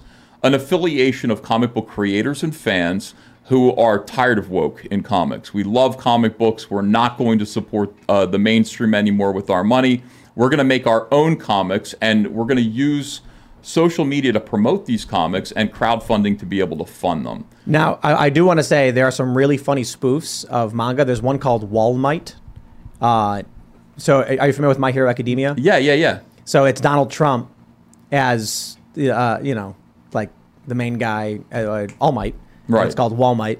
Yeah, and I remember that. There's a couple of other ones that are really funny. Oh, yeah, the One Punch Man spoof. I can't remember which that one was. We have them over in the other room. I don't have to look at them, but they're really funny. I'm looking at Cyberfrog's first appearance in 1994 in Hall of Heroes. So when I first started in comics, that was the whole thing. Now, I did about 10 issues, 12 issues of Cyberfrog in the 1990s and then went to work for DC. So what's so wonderful about this is the idea of bringing a character that was created with enthusiasm in the 1990s. It's very meta. And trying to make him work in 2018 in a world that's infested with woke. The Vespis are the woke, you understand? So, you've got a character who's used to existing and thriving in a world of Deadpool and the sarcasm and the ultra-violence, and he wakes up in 2018 where the world has been utterly taken over by these creatures that disrespect everything that humanity built. Philadelphia looks even worse now. You can see it on the first page of the book. You can see what Philadelphia, open it up and look, next page. Boom, that's Philly. Aren't you glad you left? Yes. That's amazing art, man. That's crazy. He drew those powers like jumping, can he jump super high? Yeah, he can jump. He's got a tongue. Those are his natural abilities. But like the whole thing is he's got his mother is a spaceship, a living spaceship who represents the internet. And when they're connected together, he can rapid evolve and change his body to meet any threat. She's been taken out by the Vespis. He's offline through this entire book, and therefore he has to rely on his natural abilities. So the cyber aspect is connected to the mothership? That's correct, yeah. And of course that represents the internet and communication and all that stuff. The whole thing is... I guess the issue that I see with all of this is if we make stuff because we like it, we're a bunch of old dudes. How do we get this stuff to younger people to inspire them and share the ideas and ideology that will make their lives better? I think you get through to the parents, and then they end up watching it with their kids sitting on their lap. I'm seeing more of that. I'm seeing a lot of friends of mine who love old comics, love old media, they're not watching new Star Trek with their kids. They're watching old Star Trek with their kids. Well, hold on a second. I don't think there's any reason to be really afraid. Understand, we have the internet. Yeah. I mean, we have the internet. They didn't have that in the early 1990s or anything like that. I mean, people were dependent on these big corporations to get their comics out to people. I'm on your show right now. I'm probably, people are buying Cyberfrog because I'm telling them about it. We have this mass communication device where we can potentially speak to 7 billion people. There shouldn't be any reason to stop us. There shouldn't be a way to stop us. People got to watch The Next Generation with their kids. Yeah. Oh, Star Trek Next Gen? Yeah. The best. The best Star Trek, in my opinion. I think part of it also, Ethan, is that people need to learn to, the ones who want to go out on their own are going to have to understand there's going to be more work, that you don't have the infrastructure that's built up through these mega corporations that do the printing, they do the packaging, they do all this stuff. It's going to be more work, but you'll reap more of a reward, and you'll be able to keep the profits because you own the IP. Yeah, the IP is owning the IP is you amazing. own your own material. I own Cyberfrog outright, which is the first thing that I've actually owned entirely by myself, which is great.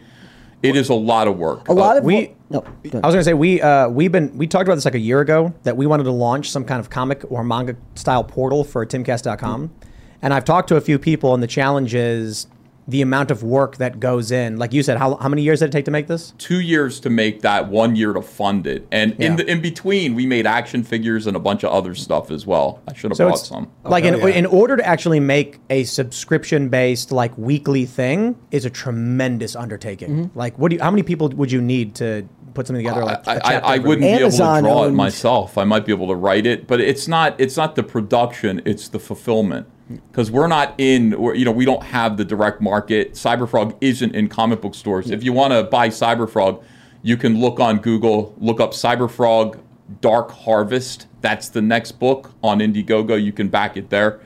We basically have to ship everything by hand. But the great thing about crowdfunding is there's no real possibility of loss. You know how many issues that you're going to need to make. You know how much money you have to spend. I knew I had $1.5 billion to spend. I was able to make PVC toys to give away for free, trading cards, bonus comics that came with that for like $25 is the lowest level to back at. And the book looks like that. You don't see comics like that anymore. Yeah, it's like a we foil can kick their asses. Are you guys? Is there like a universe of heroes? Yeah, there's going to be. I'm building it out. Oh, dude. I'm building it out. So Cyberfrog can't do it alone. I think the psychic ones- gorilla from space. But it's too close to Gorilla Garad. Garad? Yeah. I think know, that I it's don't like, the people that are going to be successful are going to be the ones that are business minded. And Yeah. a lot of them, I think the ones that might be working they feel attached to DC, Marvel, even IDW. It's like they feel like they need to stay there because they need the infrastructure, and they don't, but they're just going to have to put in the work. And another part of it is like, you've had to become your own promotional arm. A lot of them might not want to be doing live streams, might not want to be out there promoting their stuff. So they feel like they're stuck at these companies because they don't know how to do the promotional That's what Comicsgate aspect. is meant to do. Comicsgate, you've got loudmouths like me. And I'll come over. Tim will be nice enough to let me come on his show and talk Comicsgate. Comicsgate.org. Go to that website. You'll see a bunch of other creators who have similar stories. Yeah, we have to promote each other. We have to do this as a group. We can't do it as individuals. And hashtag Comicsgate. What's the biggest difference in like your daily activities since you've left the big companies, started your own? What does a day look like as opposed to what it used to look like when you're working? I wake up in the morning. I put together 200 packages of that book. I ship them to the through UPS. Then I start drawing and writing. And then at night, usually around 7 or 8, I do this. I live stream and promote people. What was it like before when you were at DC? Nothing but drawing. You know, I would just draw and I scan my pages and turn them in. It's a much bigger job. I mean, you know, running your own business obviously is way different. Do you ever draw live? Yeah. And like, do you ever do like time lapses where it's like zow and then I have. I don't want to bore people. I'd rather people just get the experience. The fact that I'm drawing is not that interesting. It's the final result to me. I want you to enter the world. I want to take you to an annihilated Philadelphia. I want you to visit the Pine Barrens in New Jersey. We could go to an annihilated Philadelphia right now. That's not that different. Only a couple hours drive. It's really close. I want you to go to the Pine Barrens and live with these raggedy survivors. I want you to see, Cyberfrog represents everybody. He's not black. He's not white. He's definitely not gay. He's just a frog.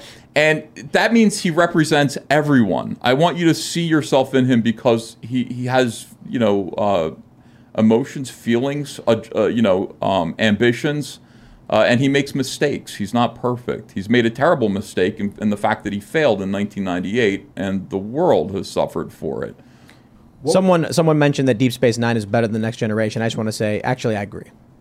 Deep I don't Space like Nine. Star Trek at all. Really? Oh, really? Me and you, man. Star Me and you are the only ones in this world that don't like What do you guys Star not Trek. like about It must be difficult being so wrong. You know? What is it? What is your biggest problem with Star Wars or Star Trek? Rather? Star Trek. I don't know. I just find it. I don't want to get into it too much because some Trekkies are watching right now going, I was going to buy this comic, but screw this guy. In this world, there are things you're just not allowed to dislike, and it's one of the funniest things about it. Like you can say like I don't like this, and they're like you're wrong. Cancel. You're bad. Okay, It's a lot of like guys standing up straight and yelling at each other face to face. Yeah. That's Star Trek. Whereas Star Wars is like running and blasting and like Wookiees screaming and stuff. Star Wars is dumb. I am, however, kind of excited to see that Picard Season 3 is actually picking up the story for once. My problem with Star Trek is that you get Deep Space Nine and you're like, wow, this is incredible. And then they're like, okay, for the next 15 years, prequels.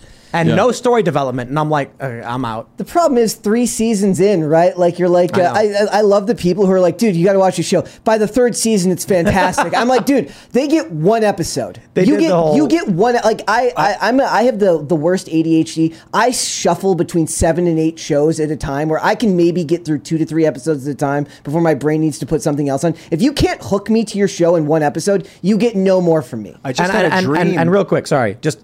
One thing that bums me out is Picard is finally picking up after like the latest developments in the Star Trek universe, but it's all, remember Deanna Troi? remember Commander Riker? Like the Member whole. berries. It's all member Nostalgia. berries. Listen, I'm saying that this is the problem with all of these creators who didn't realize what was going to happen when they sold their creations to these mega corporations 50, 60 years ago, right? They didn't realize that some dude in an office who doesn't have a creative bone in his body was not going to see it as something that's beautiful and artistic and something that elicits human emotion. They just look at it as a way to look at somebody's going to make memes about this. Look, somebody's going to be able to sell this on social media. It happens in short time frames as well. You take a look at the first Pirates of the Caribbean. How did they do so well? Yeah. Pirates 1 is an amazing movie. That's just sequelitis. But like the famous line, "You best start believing in ghost stories. You're in one." It's like memeable. It's like wow. Yeah. The ending where he shoots Jeffrey Rush, and then he's like, "After all these years, you waste your shot." And he goes, and then Will Turner's like, he didn't waste it, and he drops it, and then he turns and dies. It is Ryan here, and I have a question for you. What do you do when you win? Like, are you a fist pumper, a woohooer, a hand clapper, a high fiver? I kind of like the high five, but if you want to hone in on those winning moves, check out Chumba Casino. At ChumbaCasino.com, choose from hundreds of social casino-style games for your chance to redeem serious cash prizes. There are new game releases weekly, plus free daily bonuses, so don't wait. Start having the most fun ever at ChumbaCasino.com. No purchase necessary. VGW. Void where prohibited by law. See terms and conditions. 18+. Masterful. And then they went, okay, now we'll take the iconography. We will jam it into a sequel, extend the play, and do it 10 times. They also turned it into theme parks, which became a big part of it. It was a theme park first. Oh yeah. Oh no, you're right. It was a ride first. It was based on. For a lot of this stuff, it's because it cross promotes into toys. It cross promotes into other mediums that they use. Johnny Depp, Jack Sparrow wasn't supposed to be all crazy. Yeah. And then Johnny Depp decided to make him like, listen here, Johnny. And it worked really well. He still goes to hospitals in uniform as Captain Jack Sparrow to visit kids in cancer wards. The first movie was really well done, and it was just like the lore. It was really interesting. Then the second movie was garbage that made no sense because they just wanted to profit off of it. Well, look at third, the same. Fourth, they just. I think what was the Dead Men Tell No Tales? Yeah, I think that one was actually decent. Mm-hmm. It was like the only other good one. Look what they could have done. Like J.K. Rowling ruined Harry Potter on her own. She owns everything. Like she got the last great publishing deal where after those movies those books were so successful, she has almost full creative control over everything she does. Right. But she ended up just ruining it herself by being a major feminist. I'm imagining she's just like sitting in her room, like with her eyes half closed. And she's like, oh, Dumbledore? Yeah, he's gay. Well, she was always a feminist. So that Hermione was Granger. She's actually black. You know what I thought would be a cool tactic for a movie or a comic, and I'm going to say it publicly. Someone might create it. Is if the episode follows a piece of an item, and then it's all the people that pick up the item and get killed with it, and then the item falls, and someone else gets the item. That's actually been done. I don't know what the original story is, but I know that American Dad spoofed it with Roger the Alien. Wait, explain it better. Like there's a gun, and everyone the comic book is about the gun itself, gun. And the people that carry it are kind of in secondary. Yeah. But it's about the weapon or the item, like the data cube or whatever. So watch American Dad. Roger takes a dump, and it's gold poop encrusted with jewels, and then there's an arc periodically throughout the seasons of American Dad that follows the item and the people around it. And so it's like a janitor's cleaning and he's like, what's this? And he finds it. And then his friend goes, he's like, hey, Mike, what'd you find there? What you got? And he's like, nothing. And he goes, let me see it. Let me see it. And then he clubs him and takes it. He goes, it's mine. And then he runs and he gets in his car. Yeah. Then later on, abruptly, it'll like pan away from Stan and then show the truck driving on the road. Turns widescreen, the music gets eerie, and then it shows him driving to like a mountain to like bury it. Yeah, that's good because you get and to they follow it. I think the X-Files did something along that lines where something keeps going through pawn shops.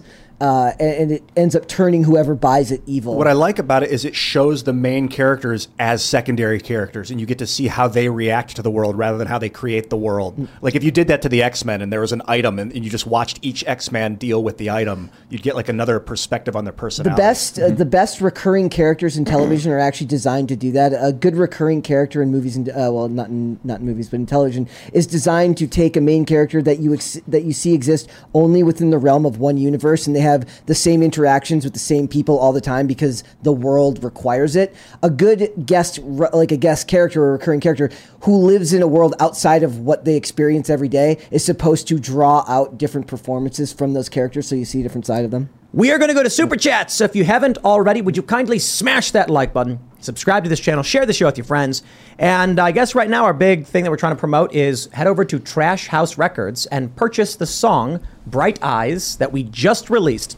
As of today until next Thursday, that is the time period we have to sell as many songs as possible so that we can try and once again chart on Billboard. And then basically give a big middle finger to all of these companies that are trying to put their boot on us because they don't like the fact that we're pushing back and developing culture. So if we can get a decent amount, I think we only need like 10,000 sales because that's like a big number, in 1 week. But if you want to support our work, I say do it. Let's read what you got. All right. Dirty Jimmy says, the pace of repression outstrips our ability to understand it. If you know, then you know. I've been actually feeling kind of mixed a little bit, sometimes confident. The fact that the conversations we've been able to have been expanding. The calling out of the lies, calling out Fauci, we just saw the International Sports League banned males in women's sports, which was massive. I feel like we're actually gaining a lot of ground. Yeah. I mean, look, if you look at the success of Ethan's comic, $1 million, you're outside of the big machine and you're more successful. So it's almost like the independent decentralization is actually winning and the cult is being pushed back. Ethan and Eric July are probably are two fantastic examples of people that are proving that it can be done on your own. Are you working with Eric? Anyway, listen, it just goes to show, if you listen to the fans and you're paying attention to the fans, you're going to make money. That's what we'd like to impart to Marvel and DC. Hilarious that's like hard to explain to people now that don't understand that listening to the fans is actually just a great way to make money. What happens is people are getting confused by the loud minority and they think that's the fan base, but so it's a little bit of a diffusion. S.A. Federale says, Tim, you and Bill's announcement today was epic. He's like Jack's benevolent twin, and you're becoming better than Cronkite every day. To walk the walk. Dudes, also thank you. Check out youtube.com/Timcast and the latest episode of the Culture War podcast, where we basically announce we're suing California. And then that's like actually happening. It's like the paper, like they had me do the paperwork. I signed some papers. As for Bandcamp, we are beginning the preliminary exploratory options of how we take legal action. I saw several super chats from people saying that they do not have access to the song they purchased, which would mean something weird happened. I mean, you bought a song using their platform, and then they took that song away from you. So did they steal it? Do they owe you the money? I don't have access to any of those people. I don't know their emails. I don't know who they are. I don't know who lost it. I don't know how to get in contact with them. So this seems like a contract violation between the user and me. From Bandcamp should be liable for this. This used to happen a lot on iTunes and stuff, right? You'd buy a movie and it would be on the server. And then when rights would be renegotiated and the movie would be taken off that platform, you suddenly don't have access to the movie you purchased anymore. And you don't know whether they're going to get it back or not. You always buy physical media, exactly. Shane H. Wilder says, love seeing you and Tom taking over the charts. Keep it going. Rock on, guys, and peace be with all of you. I will say, when we released the other songs, we did a heavy promotion Friday, Saturday, and Sunday. And I think we're getting to the point where the music thing needs to just become its own entity and be responsible more for itself, which is what I'm basically saying is I won't be promoting it as heavily, though we will still do like promo, shout out, please buy it throughout the next week of episodes. We got to get to the point where we just start putting out music and let the machine build itself and the snowballs roll down the hill. So we can't treat every song like the biggest release ever. We can't just try and hyper-focus every single one. No, we put out this song. We've been sitting on it for a year. We'll put out another song next month, and we'll just let the music be the music and then exist as its library, and then hopefully the snowball rolls down the hill. But more importantly, we also need to spread the resources around to start just producing more music from other artists. All right, let's see. Zimemeru says, Ian, please come back to us. What happened to Tim isn't your fault. The real Tim would want you to move on, not spend all of your time in the metaverse reliving Timcast episodes from 20 years ago. That's a message from the future. Thank you. All right. John Curson says, some bangers dropped today with Bright Eyes and Dr. James Lindsay workshop on inclusion. Both left me speechless, like Brandon Caserta's story on being framed by the FBI. Haha. Just felt smothered by memes. James Eaton just said, I requested a refund from Bandcamp. No response. Well, see, here's the issue. If you request a refund from them, but they've deleted my account, I don't know where they get the money from. They've not contacted me. So we got a problem, guys. I don't have a list of the people who need a refund. I have no idea. I have no idea. I'm looking at it. You go to timcast.bandcamp.com. It's blank. It just shows your name. Then you go to the Wayback Machine and it shows only ever wanted. Yep. That's nuts. Well, so there. Tencent. Are you suing Tencent? Like, are you going to sue the owners? Are Epic Games, which owns Bandcamp? Bandcamp is an entity, and they're based out of North Carolina, I guess. So it's going to be really interesting. But I got whatever. I hope they should expect it, and I don't know how far this goes, but they try to do this thing, these tech companies, where they're like, you must go to arbitration, and I'm like, that's for a judge to decide. Like, if we file and a judge says there's an arbitration clause, so go to arbitration, I'll say okay. But the judge might be like, no dice. Like, it's up to the judge. So my attitude is simply, I feel wronged. I think all of the people who purchased the song from Bandcamp, which is thousands, were wronged. And we may be dealing with something like 5,000 to 10,000 arbitration claims. I mean, for the people who, here's what you got to understand. It's not just the song. It's that if you were on that page, you could comment and see other fans of the song. You weren't just buying the song. You were using the platform to gain access to a community. That's what you were paying for, and they've taken it away from you. And Bryson Gray. He was unceremoniously removed. And 5 times August. Yep. Harpy says, checked Bandcamp and no longer have access to song. All right, well, here's the thing. I never revoked that license from you. I say that if you bought it, you have a right to listen to that song whenever you want. Bandcamp took it from you. That's why there's a lawsuit. Sounds like some kind of theft or something. I don't know. Like if you went to Best Buy and bought a CD, and then you're like, I have a right to listen to Metallica, and then a guy from Best Buy showed up at your house and took the CD from you. Like that'd be like a weird thing. You know what I mean? And it's like, well, look, the CD was ours. You bought a license to it. And it's like, hold on there a minute. No. The license was from them. I just went to your store to buy it. Yeah, well, I don't know. I think it's weird. At the very least, I don't understand how this will affect the future of commerce, and thus there's some kind of precedent that needs to be explored. Because obviously, Best Buy couldn't send an employee to take a CD from your house. That is your copy of the CD. You don't own the music. You own the right to that copy of the music to listen to. There are certain restrictions on how you can distribute or play it, especially if you're a business. But I'm like, it's I don't know. And technology changes so fast that the law and precedent never catch up. Let's try it this way. Imagine you bought a ticket to see a movie at a theater, and then when you showed up at the theater, the movie just didn't play anything. Yeah. You'd be like, hey, dude, I bought a ticket for this movie. And they went, we banned the movie. It's like, well, I bought the ticket from you, dude. Yeah. I don't know. Like, the money for the movie theaters goes to Hollywood, right? And the theater 60% right. to Hollywood, 40% the theater gets a cut, just like Bandcamp takes a cut. Yeah. So imagine going to the movies and buying a ticket and then sitting down and the movie never plays. Yeah. And they say, well, we banned the movie from the theater. It's like, well, then you owe me my money back. And they go, get out, you're banned. Like, any chance that you would put a CD out? Not a CD, vinyl maybe. Vinyl? Yeah. But this is like what we talk about a lot. Like when you try to call up these tech companies, like if you have an issue with Facebook, do you actually get on the phone with Facebook and talk to them? No, they just assume that your problem, that you're just not going to want to deal with the vast bureaucracy and the inability to get a hold of someone and actually take care of these issues. So they end up winning either way. Big problem here too. They got bought. Bandcamp got bought March 2nd of 2022 by Epic Games. It was March 17th. 2 weeks later of 2022, they changed their terms of service. Yeah. So get a copy of the terms before the sale and then put that up against the terms now and see what they changed and see if it's legal to do that to a customer that signed under the old terms. Yeah, but probably what happened is they sent out an email saying the terms have been updated. You know what I mean? Yeah, which is heinous. Terms don't matter. People don't understand. Judges aren't robots who are like, let me see here. The code script reads, if this, then that. Sorry, have a nice day. They're human beings. And if someone comes in and says, Your Honor, our terms say that we can take all of your money whenever we want, he's going to be like, shut up. Can't do that. It's crazy to me. I talk to so many people, and maybe this is something for people who don't understand how business operates and they've not run a company, but they'll be like, well, if you had a contract, then you have to do it. And I'm like, that doesn't mean anything. I can go ask a judge. Like, So people seem to think that if I say like, hey, well, let's do a deal, Ethan, where, I will distribute the comics, and for every comic I sell, I get a percentage cut. Just sign this document. And then you say, you got it, buddy, and you sign it. And the document actually says, I hereby revoke, rescind, give all rights to Pool. He owns it 100%.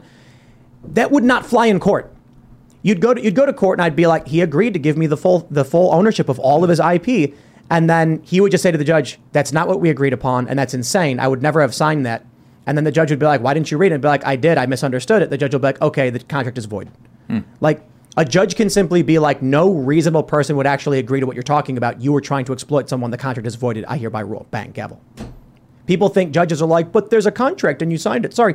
Now, if it was something more reasonable, like I said, I'll take 5%, but the contract says 20, now you're in trouble. Because you're going to be like, I never agreed to 20. I'm like, well, you signed 20. Like, now you might be lying to me. But for something so absurd. So if in their terms, it's something like you can't sue us, a judge might be like, get out of here. They can sue you. I'm letting it go. Or they might say no. Depends on what the judge wants to do. Sometimes judges do get real rigid and just say, I'm bound by statutory law or whatever. But sometimes you get good or bad judges. That's why there's an appeals process. All right. Fat Boy says you have no clue about TikTok, apparently. I've been on there 2 years and have never seen China influence. I did, however, learn more about what happened in Ohio and all the chemical food processing plants blown up, etc. News. That is it. Don't you get it? You don't see the influence. That's the point. But showing you chemical and food processing plant explosions to make you think that there is some inner turmoil in this country is a part of their attempt, in my opinion, to sow discord. You look at it's not about a video popping up being like, China is great. You love China. It's a video that pops up that says you should sterilize your children. And other people seeing videos saying your country is falling apart. Everything's burning down. Quick run. That's the attack on your psyche. If they're showing you tons of chemical and food plants and explosions, that is literally it, right? I talked about this with all the food plants burning down. They happen all the time. And everyone kept saying, look at all these. You see all the stories about train derailments? Mm-hmm. We didn't talk about it because because it's not news. East Palestine was news. A major chemical spill explosion, they burned it off. Then all of a sudden, everyone started saying, look at all these train derailments that are happening all over the country. And then I looked it up and I'm like, yeah, that's actually par for the course. Oh, yeah. There's like 1,000, like there's 1,700 per year on average. A lot, yeah. So we're talking about more than 100 per month that happen.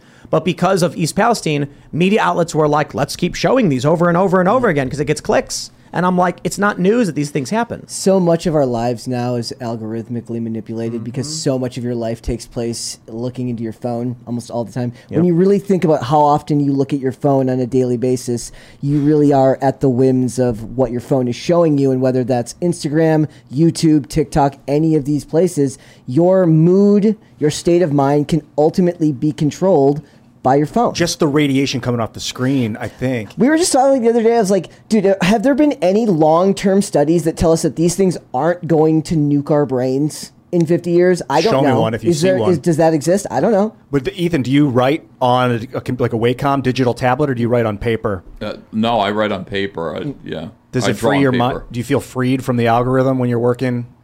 For me, it's a tactile experience that I really need to touch paper and a pen and actually feel the drag of the pen. I can't really put that into words, but it's how I've always drawn, and I'm not looking to change that in any way.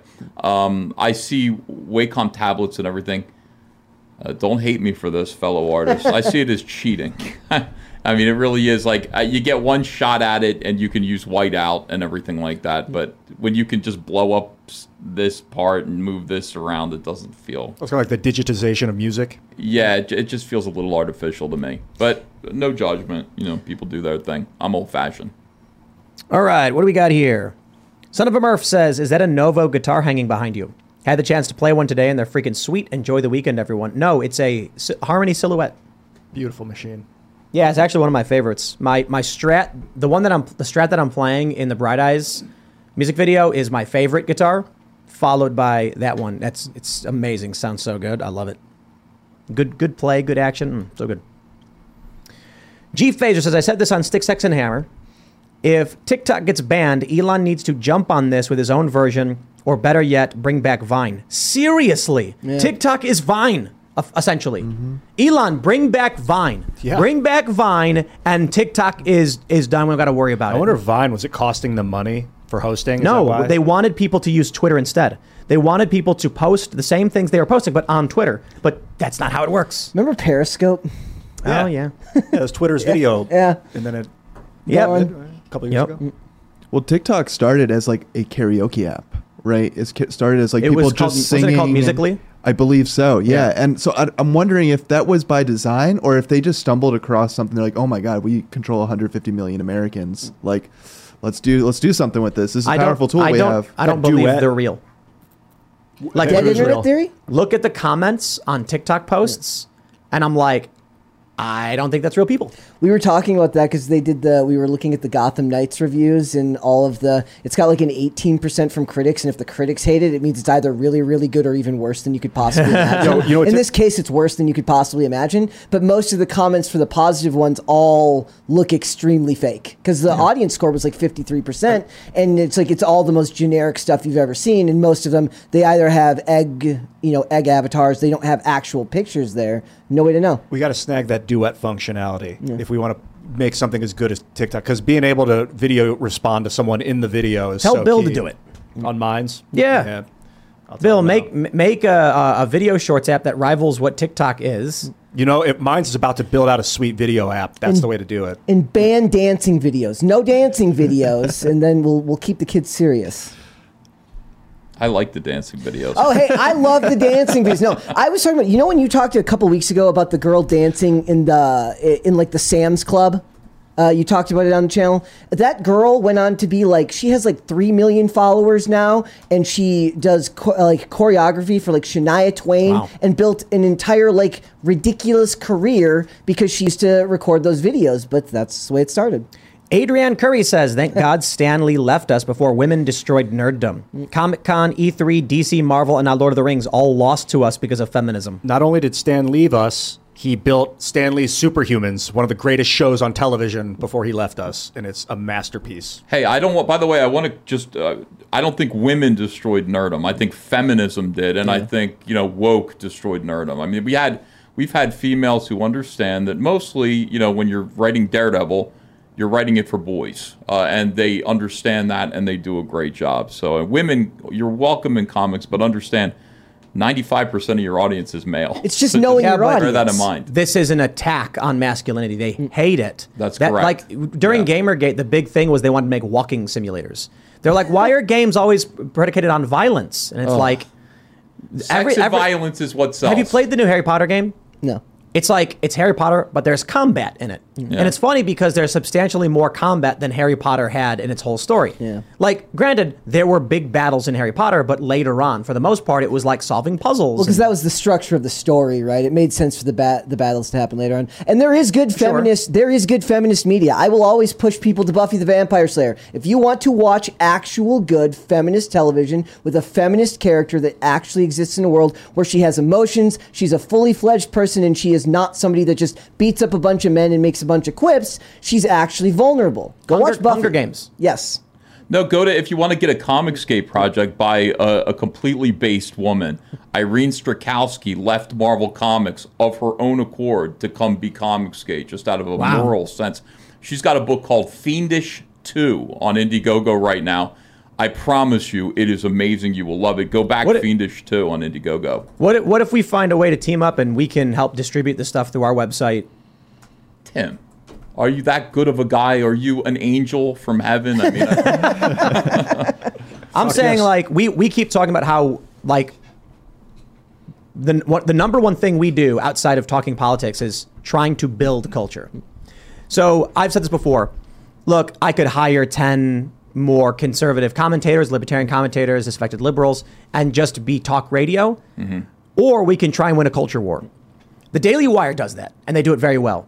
They've done a great job of finding personalities who are in this space of the freedom faction to talk about these ideas.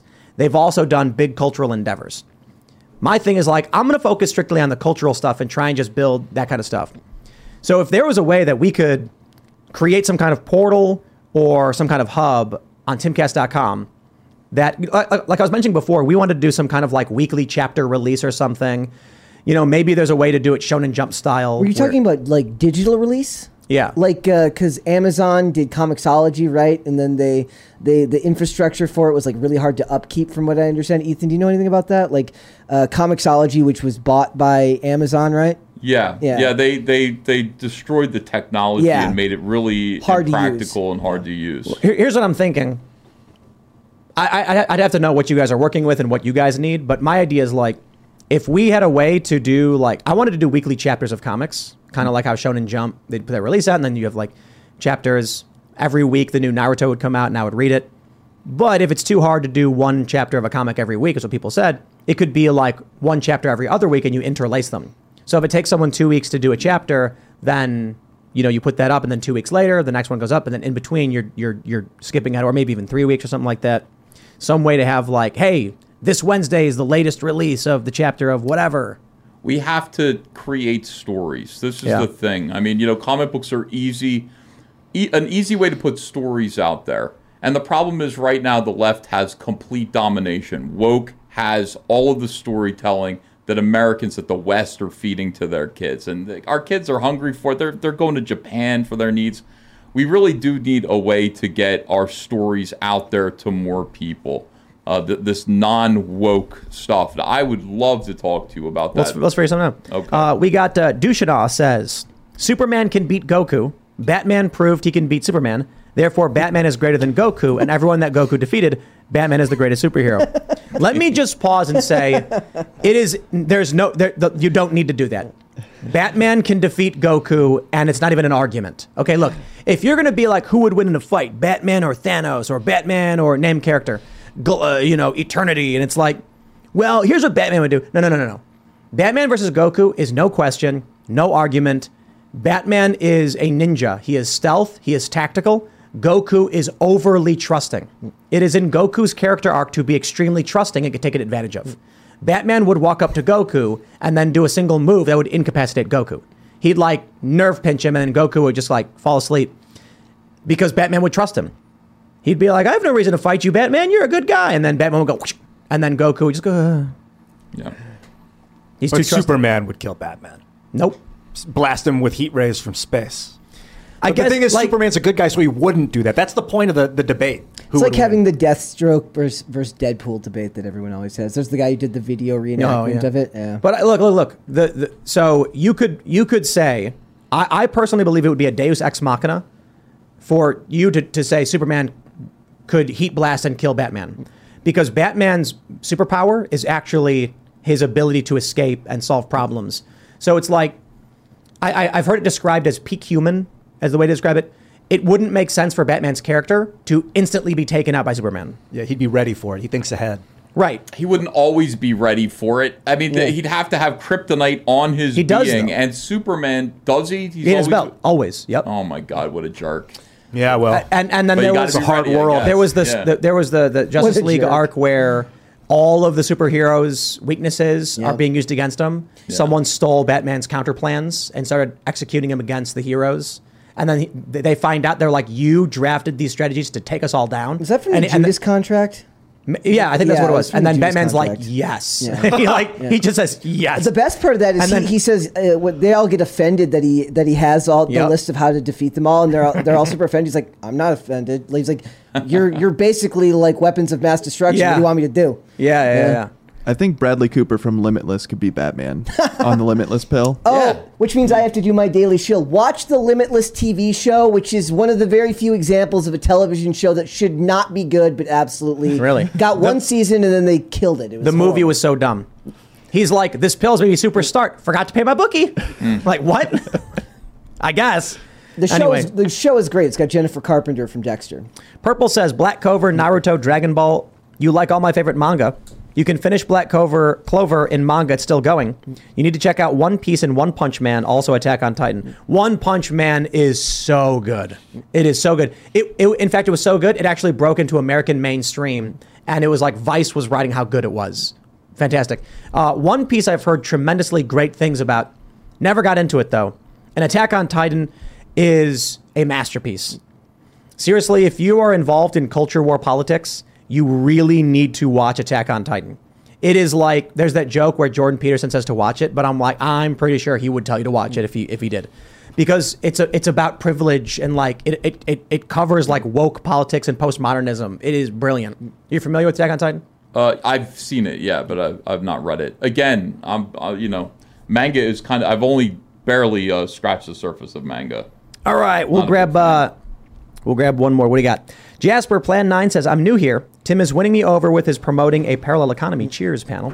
That's what we are trying to do. So head over to trashhouserecords.com, buy Bright Eyes, so we can start creating these. We are but a humble acorn in the ground. We are not a massive oak tree or anything like that. Maybe 10, 20 years, maybe in 100 years, there will be a massive TMG, big parent media corporation that has American values and believes in the family and meritocracy and individualism. For today, we are but a few humble shows. But if we win, and we keep winning, here's what you got to understand. 3 of 3 songs hit Billboard. I am telling you, there are people out there who wish they were rock stars, who wish they could get their song charting, and they're like, how do I do it, man? Right now, many of these people are working for woke record labels or signed to them, and they're being told, do as you're told, take the vax, kick out your band members who vote for Trump, otherwise you will never make it. And they're going, I wish I didn't have to, but I have no choice. Then, off in the distance, they look and they're like, that dude on his own got all 3 of his songs on Billboard. What am I doing with these guys? We want to steal them all. We want people who are in that woke machine to be like, there's clearly a way to do this because that guy's more successful than we've ever been. And we're sitting here bending the knee to these crackpots and he would never make us do that. That's why I'm like, we got to win. Now, here's what I think. We can't just keep doing like, here's another one of Tim Pool's songs, which is why we're like, we need to expand. But it's like we started pushing a snowball down the hill. I think the fact that we got 3 of 3 on Billboard gives us a tremendous launching pad to be able to go to people and be like, don't do those deals. They can't get it done for you. Start working with us. We will plant those seeds and your song will be more successful with us than with anybody else. Then you'll start seeing these people be like, I'd sign with you, man, but I'm not confident you're actually going to get my song out there. We're going to do a deal. You're going to forget about the music. If I go do a deal with Tim Pool, I'm going to be on Billboard. My debut release is going to be a hit and it's going to be top of iTunes. And they're going to be like, no, wait, don't be woke. And they're going to be like, nah, I'm okay. We need the Freedom Faction to have these cultural tools. I don't care if it's me or anybody else who's doing it. Comicsgate's clearly doing it. Support Comicsgate. Thank you. So Can you say hi, Comicsgate? Hi, Comicsgate. This is what we need to do. That's a thing. We need people who work at Marvel and DC to stand up and say, you know what? I don't want to do this anymore. Doesn't make me feel good. And then go independent and win. So with your support, we will. Become a member at timcast.com to get access to our Discord, our Hangout, where we share a lot of this cultural stuff and beta testing. We're working on basically giving people in the Elite Club early access and then people in the VIP chat room access to our call-in show. So become a member, support our work if you really do believe in it and you want to help us out. The time is now. There's not much time left. We've got to be active. So I really do appreciate your support. You can follow the show at TimCastIRL. You can follow me personally at TimCast. Ethan, you want to shout anything out? Yeah, I'd like to shout out John Malin's Godlike on Indiegogo. I'd like to shout out Shane Davis's Inglorious Rex 2 on Indiegogo. And, of course, Cyberfrog Dark Harvest on Indiegogo. If you'd like to buy any of the old Cyberfrog stuff, you can find it on eBay. Just search for Cyberfrog. Our seller name is Cyberfrog9. We ship same day that you order. You'll have it in a couple of days. Thanks for listening. Comicsgate.org. And then follow me on Twitter at Ethan Van Sciver. Guys, if you want to follow me, you can follow me on Instagram and on Twitter at Brett Dasovic on both. Remember, Pop Culture Crisis is Monday through Friday, 3 p.m. Eastern Standard Time. That is noon Pacific right here on YouTube. Me and Mary talk about pop culture, celebrities, movies, all that good stuff. Come hang out with us. You guys follow me at Ian Crossland, and I just want to shout out Carter Banks for his epic production of Bright Eyes. He did a lot of the work on that. He did a lot of the harmonies, too. So I mentioned that I did vocal harmonies on it. Tim, myself, Carter, we all did vocal harmonies on it. It is magical. It was really fun to work with. Carter did a lot of work on that. I'm kind of feeling like I would love to do a Soundgarden cover with Phil Labonte for like our next song. We've been listening to Soundgarden before the show. I know, so it gets I just me love amped up. Soundgarden, dude. So good. Chris Cornell. Good. I want to call him Jesus. Jesus Christ Pose. Was that a Soundgarden song or was that Pearl Jam? Or was no, that's Soundgarden. I'm pretty sure. Yeah. Jesus Christ Pose. That guy, man. What a life. All right. Let's move this out. You guys follow me at Kellen PDL. Hey, I love this. Was like one of the best Fridays so far. Yeah, at least fun. in my I had a this was great an awesome time. conversation. And yeah, if you like conversations like this, watch Pop Culture Crisis. That's what it's all about. And I am on there every Wednesday. So yes, Kellen PDL. Thanks, guys. We will see you all this weekend with our clips, and Monday when we're back for the show. Thanks for hanging out. We'll see y'all then. Hello, it is Ryan, and I was on a flight the other day playing one of my favorite social spin slot games on ChumbaCasino.com. I looked over at the person sitting next to me, and you know what they were doing? They were also playing Chumba Casino. Coincidence? I think not. Everybody's loving having fun with it. Chumba Casino is home to hundreds of casino-style games that you can play for free anytime, anywhere, even at 30,000 feet. So sign up now at ChumbaCasino.com to claim your free welcome bonus. That's ChumbaCasino.com and live the Chumba life. No purchase necessary. VGW. Void where prohibited by law. See terms and conditions. 18+.